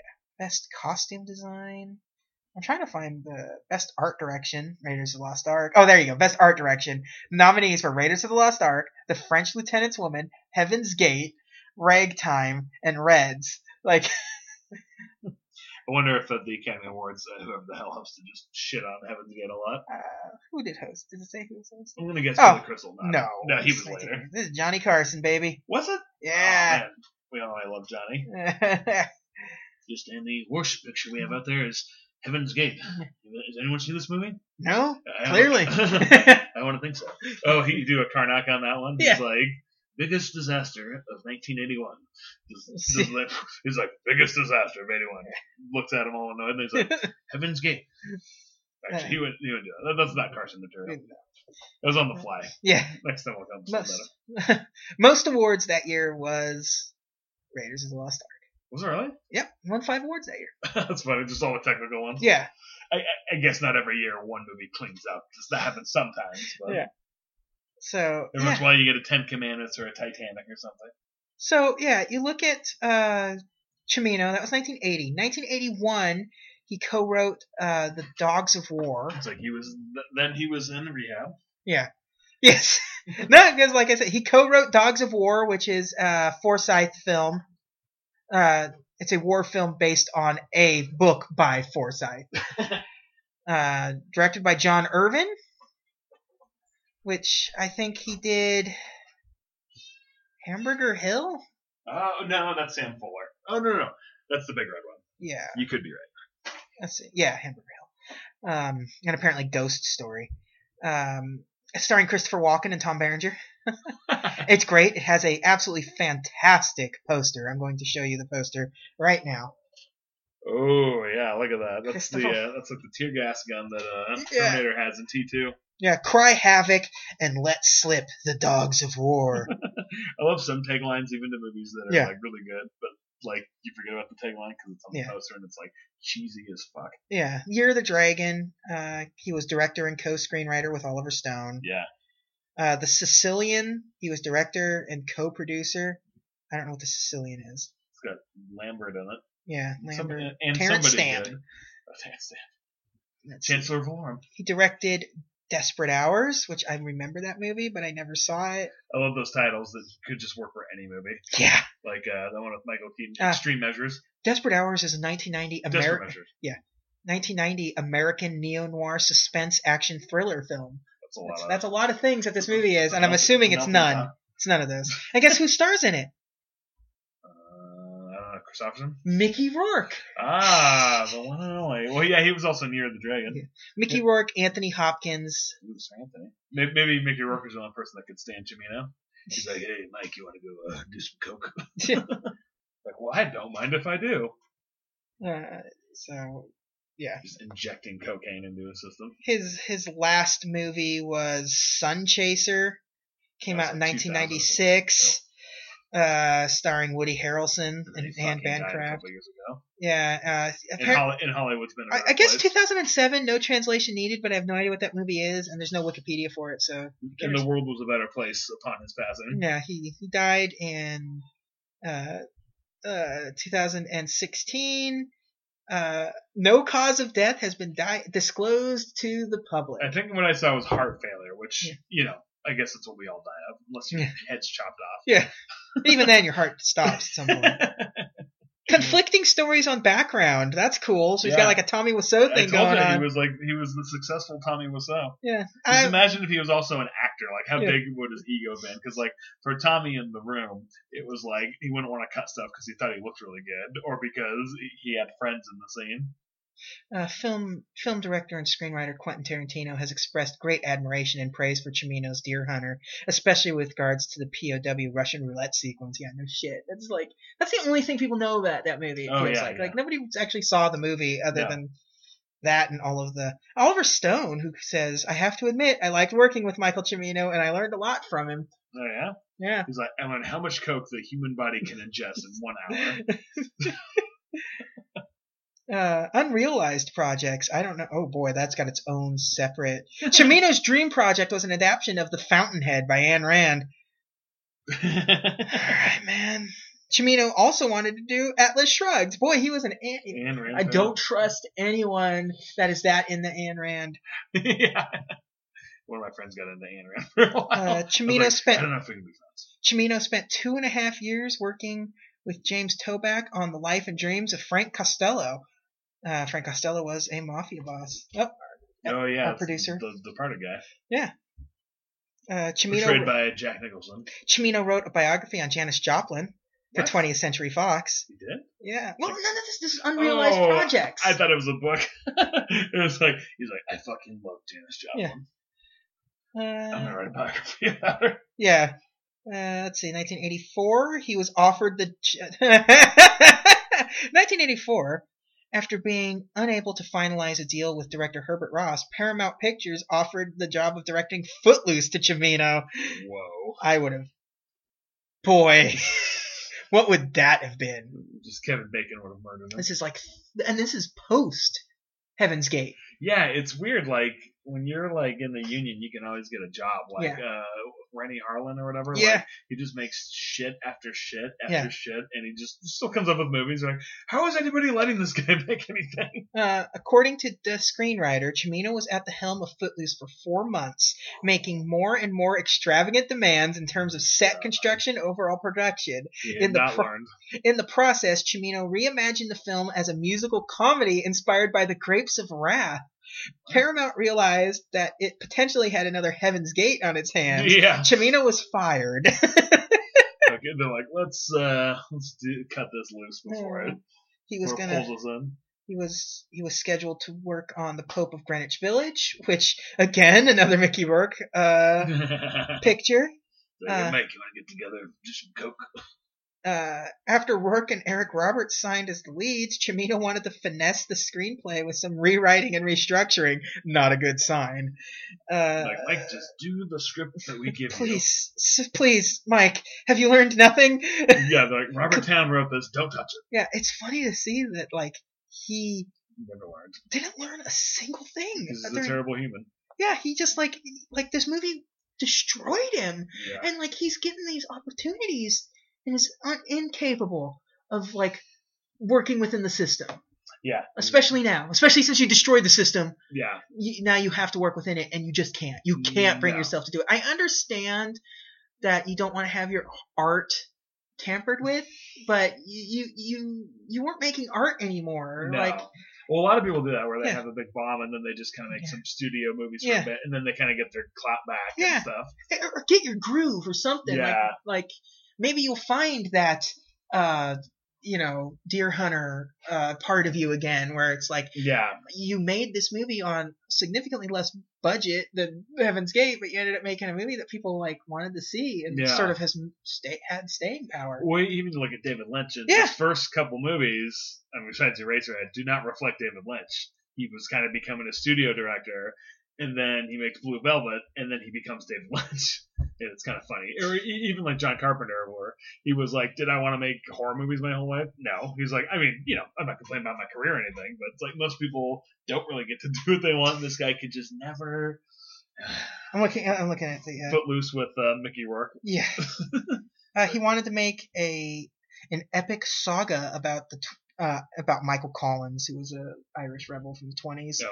Oh, I will say this with Oliver Stone getting along with them. Oliver Stone's also friends with Fidel Castro. Yeah, so. I do like Oliver Stone, though. He's a smart guy. Dear Lord. Even though I don't agree with most of what he says, he's still a smart guy. Cimino said, because Man's Fate is a movie called Man's Fate that he was working on. Based on a 1933 novel. The story was to be focused on several Europeans living in Shanghai during the tragic turmoil that characterized the onset of China's communist regime. The $25 million project was to be filmed wholly on location in Shanghai and would have benefited from the support of China's government, who said it would provide some $2 million worth of local labor costs. Cimino had been scouting locations in China since 2001. There was never a better time to try to do Man's Fate, Cimino said, because Man's Fate is what it's all about right now. It's about the nature of love, of friendship, the nature... Oh, God. Cimino needs to go to China where they don't have the human rights laws that we have to make these movies. Yeah, they'll give him all the horses to kill that he needs. Martha De Laurentiis, who with her husband Dino helped produce Year of the Dragon and Desperate Hours with Cimino, read his script for Man's Fate and passed on it. If you edit it down, it would be very tight, beautiful, sensational movie, she said, but violent and ultimately a subject matter that I don't think America is that interested in. Also, they knew he's not cutting it down. No, and she and her husband, they knew what they were doing. Yes. The De Laurentiis knew what was going on. And had their fingers on the pulse of Hollywood. Yeah, they've made some good stuff. Cimino in 2001 published a novel called Big Jane. Just a fiction? It's a novel, so yes. No, I mean it was a biography or whatever. They want to call it a novel. Yeah, that's true. And apparently, let's see. Later that year, the French Minister of Culture decorated him as Chevalier des Arts et Laurets, and the Prix Littéraire de Val 2001, an award that was previously went to Norman Mailer and Gore Vidal. I'm the happiest I've ever been, he said in response. Cimino also wrote a book called Conversations and Mirror with Francesca Pollock in 2003. So he's got a couple of books under his belt, and then he died in 2016. With, Good. Deer Hunter basically being The only. It's fine. Deer Hunter's his biggest movie, but also you could argue that Heaven's Gate's his biggest movie based on the impact of everything had. What came out in 1980? We're gonna count 1980 as its release because it's initial, because that's the year it originally came out, and we know what the biggest highest grossing movie in 1980 was. We do. We've gone over this. It was Empire Strikes Back. We'll just, if you listen to The Empire Strikes Back, you'll hear those. Empire Strikes Back, 9 to 5, Stir Crazy, Airplane, Any Which Way You Can, Private Benjamin, Coal Miner's Daughter, Smokey and the Bandit 2, The Blue Lagoon, and The Blues Brothers were the highest grossing films. I want to see the lowest, right? What? The lowest grossing? Yeah, this would have been, yeah. I thought that's what you were going to say next. Yeah. I was trying to finish your sentence. Yeah. But I failed. Yes, you did. I pulled a Cimino and I just completely fucked up your sentence. 1980 is when Hitchcock died, so. Oh, yeah. Good. I hope let's see, when did he die? He died in April, so he never got to see this movie. Oh, Thank good, God. Good. I'm glad that he left this world before the film was ruined. In Hitchcock's last moments, life was still good. Yeah. And the Hollywood system was still working. Yeah, something that he helped create. Yeah. Although, it'd be funny if in China they showed Heaven's Gate, and China's like, oh, hell no. Yeah. Let's see. Probably have him arrested. What opened up around Heaven's Gate? We'll look at the November of 1980 releases. There you go. November 7th, a movie called The Boogeyman opened, which is a John Carradine ghost movie. Directed by you want to know this is something. It would be pointless to say. It's like, nobody would know. Yeah, Uli Lamel, who's he was basically one of those. He was an artiste more than it was a. Oh yeah. German actor director. I think that was actually had sequels too, because it was called The Boogeyman, and I know there was a Boogeyman too. Oh, yeah. And I feel like they keep trying to make those movies. Yeah, Boogeyman's a good concept to keep making movies on. Yeah, and it's not great, but that horror, 1980 horror, kind of. Horror doesn't have to be good to get sequels. Yeah, exactly. To make its, and it doesn't have to be good to be watchable. Like, there's most horror isn't good, but they're fun to watch, especially during this time frame, early 80s. And the horror fans have very low standards. Yeah. They just want good kills. That's all they care. Maybe some boobies. That's about it. You got Shogun Assassin, which is definitely one of those. Just one of those. I think it's one of those things where America did this a lot, where they took existing films and like we're just gonna chop it up and make our own thing out of it. This one was like they took like the first two Lone Wolf and Cub movies and made Shogun Assassin out of it, which I love Lone Wolf and Cub. I have the first one. I haven't read it yet. Well, probably because I don't have the other ones. I don't want to start it if I can't. Boy, it's huge too, because like the omnibuses are like 2 feet thick, and there's like 12 of them. So, because it's like it went out, started like a comic book from the 70s, and the movies are fantastic. I got the Criterion box set of those movies, and they're all so good. The concept of just this like disgraced, nobleman walking the countryside with his baby. Yeah. And the baby in the stroller is rigged with death traps. It's almost like the original Django in a sense. The coffin. Yeah, the coffin. The Idolmaker opened up in November of, let's see, it's November 14th, which it's got Joe Pantoliano in it and Ray Sharkey. Oh yeah. Yeah, it's like based on the life of a rock promoter and manager. One of those movies, Oh yeah. Directed by Taylor Hackford. Oh yeah. Yeah. He always had movie or music movies. Yeah. Raging Bull opened November 14th. Oh It's a little movie you may have heard of once or twice, directed by a relative unknown in the Hollywood system, Martin Scorsese, starring Joe Pesci with supporting actor Robert De Niro. Robert De Niro. Is this chick on that? Faye Dunaway? No. It's what's her name?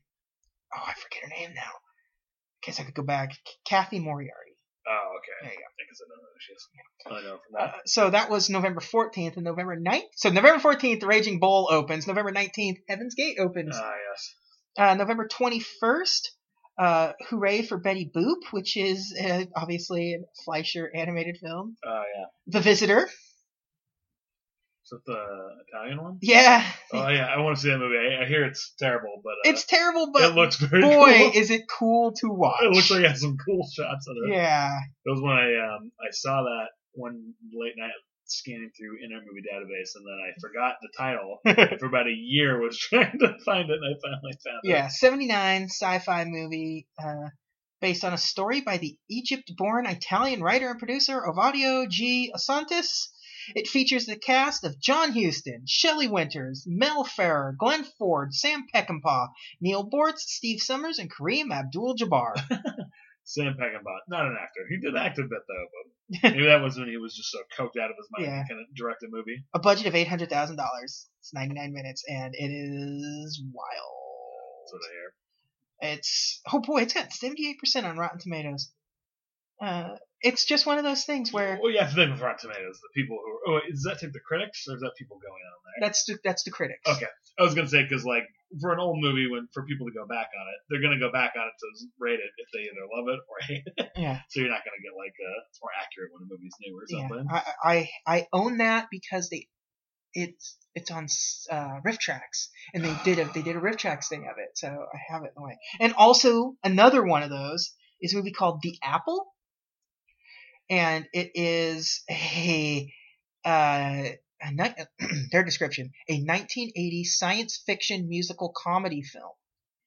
And it's kind of like Xanadu in a sense. It's this weird future post-apocalyptic, not really post-apocalyptic, but like one of those like music is, this kind of thing. So it's like a rock opera? Yeah, it's futuristic 1994, an evil label called Boogaloo International Music.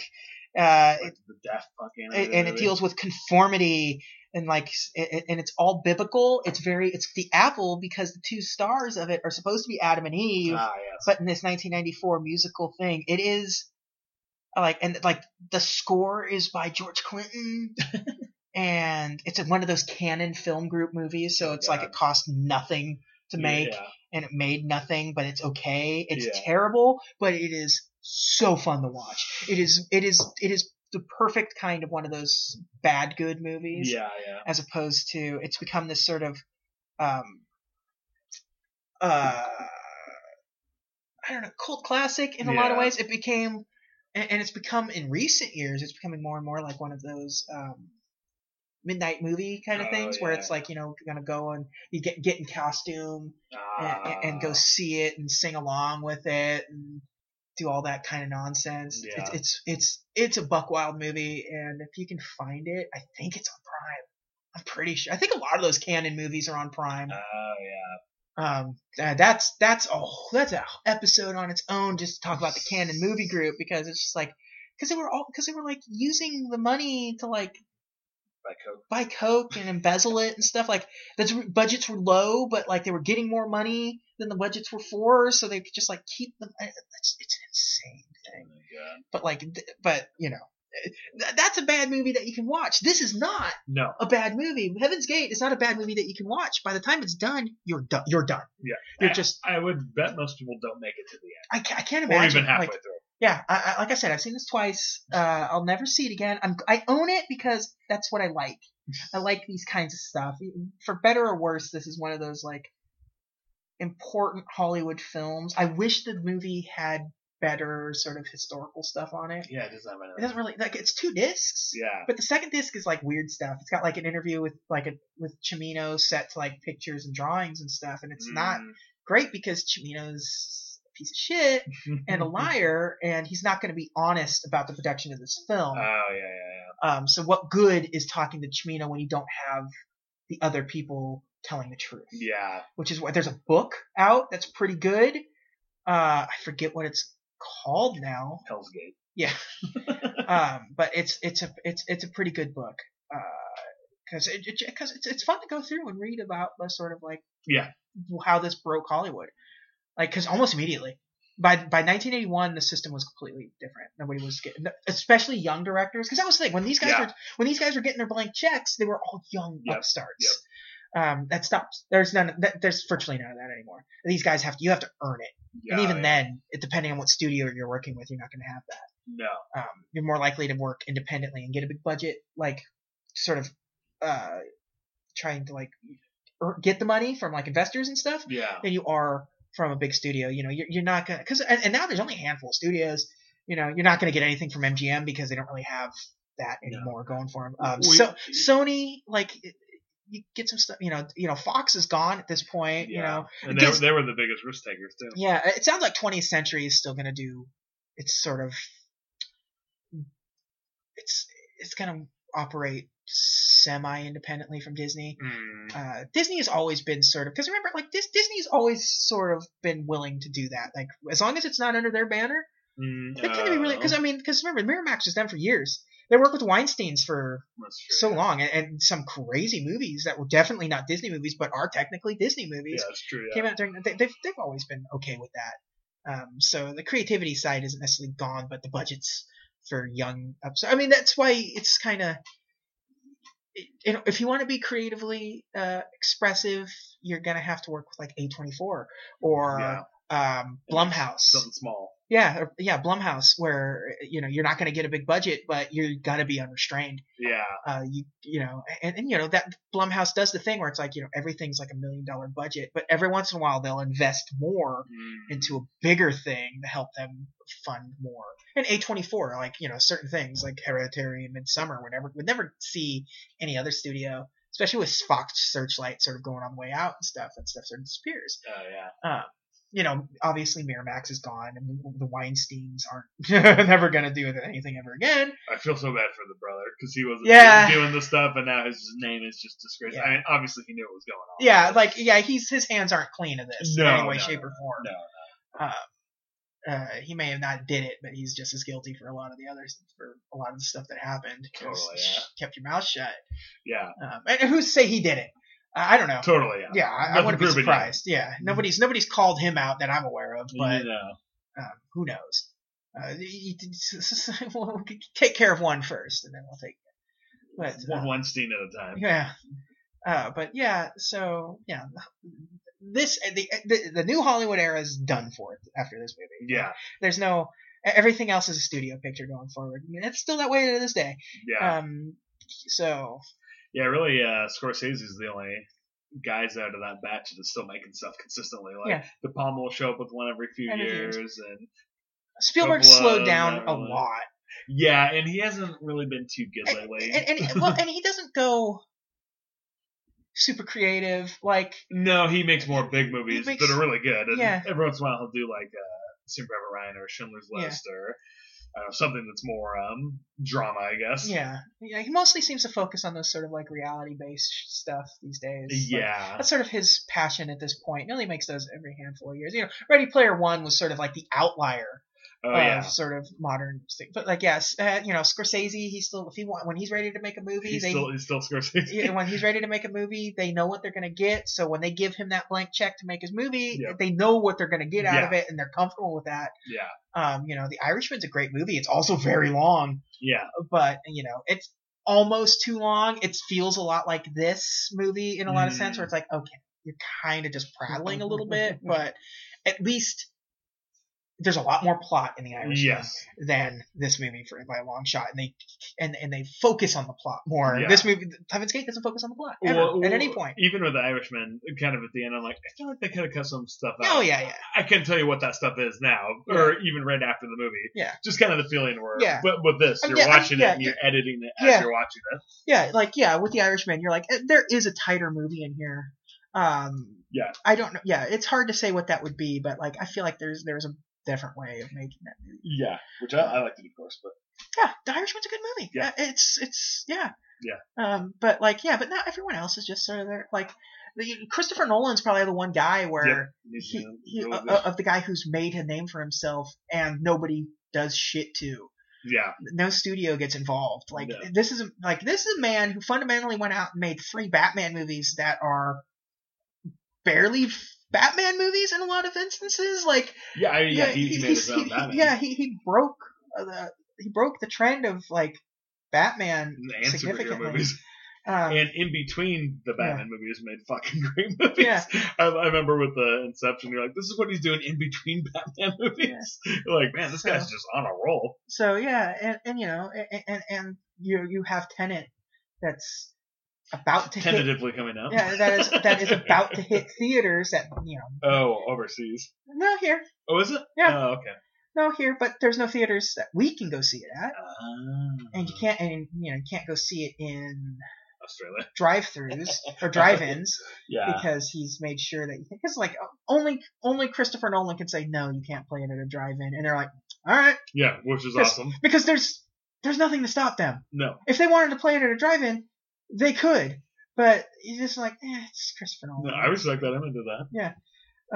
So yeah, I mean, he's the only guy that sort of has that in mind. Because like Quentin Tarantino, I guess, but he doesn't really. He's never been expensive. No. So he's more script. Yeah. He likes dialogue more than anything else in a movie. Yeah. So he likes all of his characters to talk just like he does. Yeah, so it's like how Rob Zombie likes all of his characters to look like him. Quentin Tarantino wants all of the guys to talk like him, so and have women be just absolutely bottom feeders of. I haven't seen a new one. It's like a Frank Miller story. Women sort of exist to sort of just be the punching bag for a lot of the male cast. Like Kill Bill is the only one where they ever treated women with any form of respect in any of those movies. I guess Jackie Brown. Yeah. Because that's a strong female, but for the most part, yeah. So New Hollywood's dead after this movie. Gone forever. Never to be seen again. Hopefully for better, hopefully one day. I have a feeling we're kind of gearing up towards a crash that happened before these guys. Because I remember Spielberg and Lucas had a big conference. I don't know when it was, 2012 or something, and they were talking about the big studio movies and how much money they cost. And they're like, if enough of these bomb at once, Hollywood's gone. Yeah. I mean, that's what happened with United Artists. Yeah. They had 4 significant bombs in the same year, but one of them being a massive bomb with bad publicity, and that's it. Yeah. Here's the thing. With Disney, it's never going to happen. Mm. They're never going to have that many bombs at once, and it's not going to affect them in any way, shape, or form. Yeah. This is a studio that survived worse. This is up until Snow White and the Seven Dwarfs made that studio money, and then kind of from there on out, they never made any money that was made. Just went right back to the next movie. Yeah. And the movie, they never had any money. It wasn't until Disneyland opened in the 50s that the studio was ever sort of flush with money, ever. And so, and once the 90s hit, that's when Disney sort of takes off, and they have their fingers in so many pies that even if in the 2000s they put out some real horse shit. But it's fine because they own so much. Television is huge, so they're making a ton of advertising dollars from that. ESPN's this massive thing. You own Pixar now. Did they have the Spice Channel for a while? No. I thought they did. No, they. I think it was one of those things where they acquired something, and it was like It's tricky because it was one of those things where it's like, no, we own this production company that carries the Spice Channel or Playboy Channel. It was the Playboy Channel, I think. Because they're gonna have sophisticated smut. It's not gonna be Spice Channel. Yeah. That's just gross. Yeah. It's just B-level porn. Yeah. Playboy, that's big leagues. Yeah, that's big leagues. It's all but there's no sex on that. Yeah. It's all strip shit. But so it's just one of those things where Disney. It's every other studio that really has something to worry about. Yeah.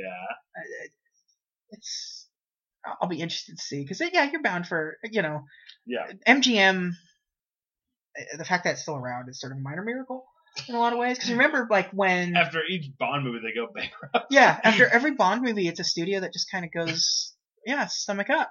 Without Bond, they would definitely be gone. Yeah, and it's like, and so much is like the stuff that's important to their history is virtually public domain at this point. Like, and if it's not, it's about to be. Wizard of Oz. So it's like, so it doesn't really, like, so what? It's like Universal. Like, if like they luckily still get to survive, but like think about what the backbone of Universal. Like all of those Universal monster movies. Like those are all like very old. Yeah, super old. Like if it wasn't for the fact that they sort of found their footing in like the 80s. Oh yeah. Like who knows what Universal like with between the theme parks and Jurassic Park and stuff and like some which of the is not stuff. a theme park. It's got some attractions. You said theme park, but Jurassic Park, so it sounded like it was their theme park. I don't think anybody thinks Jurassic Park is actually a theme park, but I tried to watch Jurassic Park 3 because I think I didn't have that much time. And it's like 84 minutes. Well, I wasn't planning on watching the whole thing, and I'm like, why is this movie so fucking stupid? It's just dumb. It's not terrible. It's just dumb as hell. It moves really fast. Oh yeah, totally. It's a breezy 90 minutes. So I would say of everything that we've watched, this is significant. Nothing could ever be worse than this movie. Top Gun is way more enjoyable. Yeah. Yeah. You have the double high five from Tom Cruise. So that's, even that moment is more exciting than the whole of Heaven's Gate. Yeah. So we'll never. We're done with this one. We'll never see it again. I'll never see it again. And I'm almost not even glad that I watched it. Yeah. No. I'm gonna just take it. It's made for a fun conversation, and that's all. You got to do it for the content sometimes. I was going to give you the chance to make the decision on the next film since I tortured you with this one, knowing full well what I was going to go into. But we'll see what happens. But I've just lent you another movie, so we'll see. If I don't like it, I'm not finishing it. No, you're finishing it. If I lend you the movie, you have to finish. This one's only 98 minutes. Again, even if it's this one, at least is critically acclaimed. Whether that means you like it or not is irrelevant. It'll just prove that you're wrong.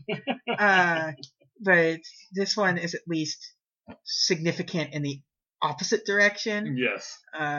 So half the length of Heaven's Gate. Yeah, and half and like half the length of its remake. Which I did try to watch. Yeah. I saw. Okay, so we're talking about the movie Suspiria, the Dario Argento slasher film, I guess. I don't know it's a giallo horror, but that doesn't mean anything to a lot of people who aren't in the horror. Giallo means yellow. Yellow. I'll get into why it's called that when we actually talk about this movie. But it's Suspiria, which is one of the most critically acclaimed like horror films of all time, which is wild to me. I mean, I love this movie, but it is more of a visual masterpiece than it is like a horror film. It gets like, luckily it's got some horror stuff going on, and it's got some violence, and it's got the final act is buck wild, but for the most part, like, and obviously Amazon remade it very recently. I saw that in theaters, and it is, if it weren't for the fact that it took place in a ballet studio, dance studio with witches, they're virtually there's nothing that's the same about these two movies. The characters' names are the same. That's like when I saw the new one and it had like chapters, I'm like, has this ever been a good idea in a movie? To have chapters, like, it's always the biggest. Not only did I see the new one in theaters, I saw it at the local independent theater, and it was like one of those midnight showings. Oh, God. So that movie is long, and by the time, like, I like it more than you do, but I still realize, like, it's compared to Suspiria proper, it's like it's less than garbage. Yeah. But like, even at the end of that, I was like dozing off, because like it's like it is 2:30 in the morning now, and I just watched gallons of blood paint this basement. They were like disemboweling each other and stuff. You didn't make it to the end of that movie. The end of that movie is utter madness. So at least it was something, and it's weird to have a female actress playing a man. Oh yeah, who's well known, so yeah. you know it's a girl. Yeah, it wasn't until it wasn't, because again I saw it at night. It wasn't until after the movie, and I was like, wait a minute, was the German dude? Well, because I knew it, and I'm like, is it supposed to be the same person? Like, I know this. I know who the fuck she is. Yeah, she plays 3 roles in the movie too. Yeah, and it's made it very confusing. Yeah, but this doesn't have any of that, so that's good. But yeah, I forget what year Suspiria came out. 76? Since I have the box right here. 77. 77. I was close. Same year as Star Wars. But, Dario Argento is one of the most beloved sort of gore masters of Italian horror. I could go on and on about Italian horror, but we're not going to, because we need to stop this. Not yet. Not yet. I have to go take a piss. So it's bathroom break time. We'll never talk about Heaven's Gate. We'll probably never even bring up this movie again. It'll be one of those things where it's like, all right, it ties into nothing else we've talked about from here on out, unless we get to Tombstone. Like, now this is one of the Western movies. If Heaven's Gate was a person, I would give it the same speech that Mr. Wilson gives Dennis the Menace in the 90s Dennis the Menace movie. So, I don't want to hear you. I don't want to see you. I don't want to know you. And with that, I think it's the perfect stopping point. Such a terrible thing to say to a kid. But the right thing to say to a Michael Cimino movie.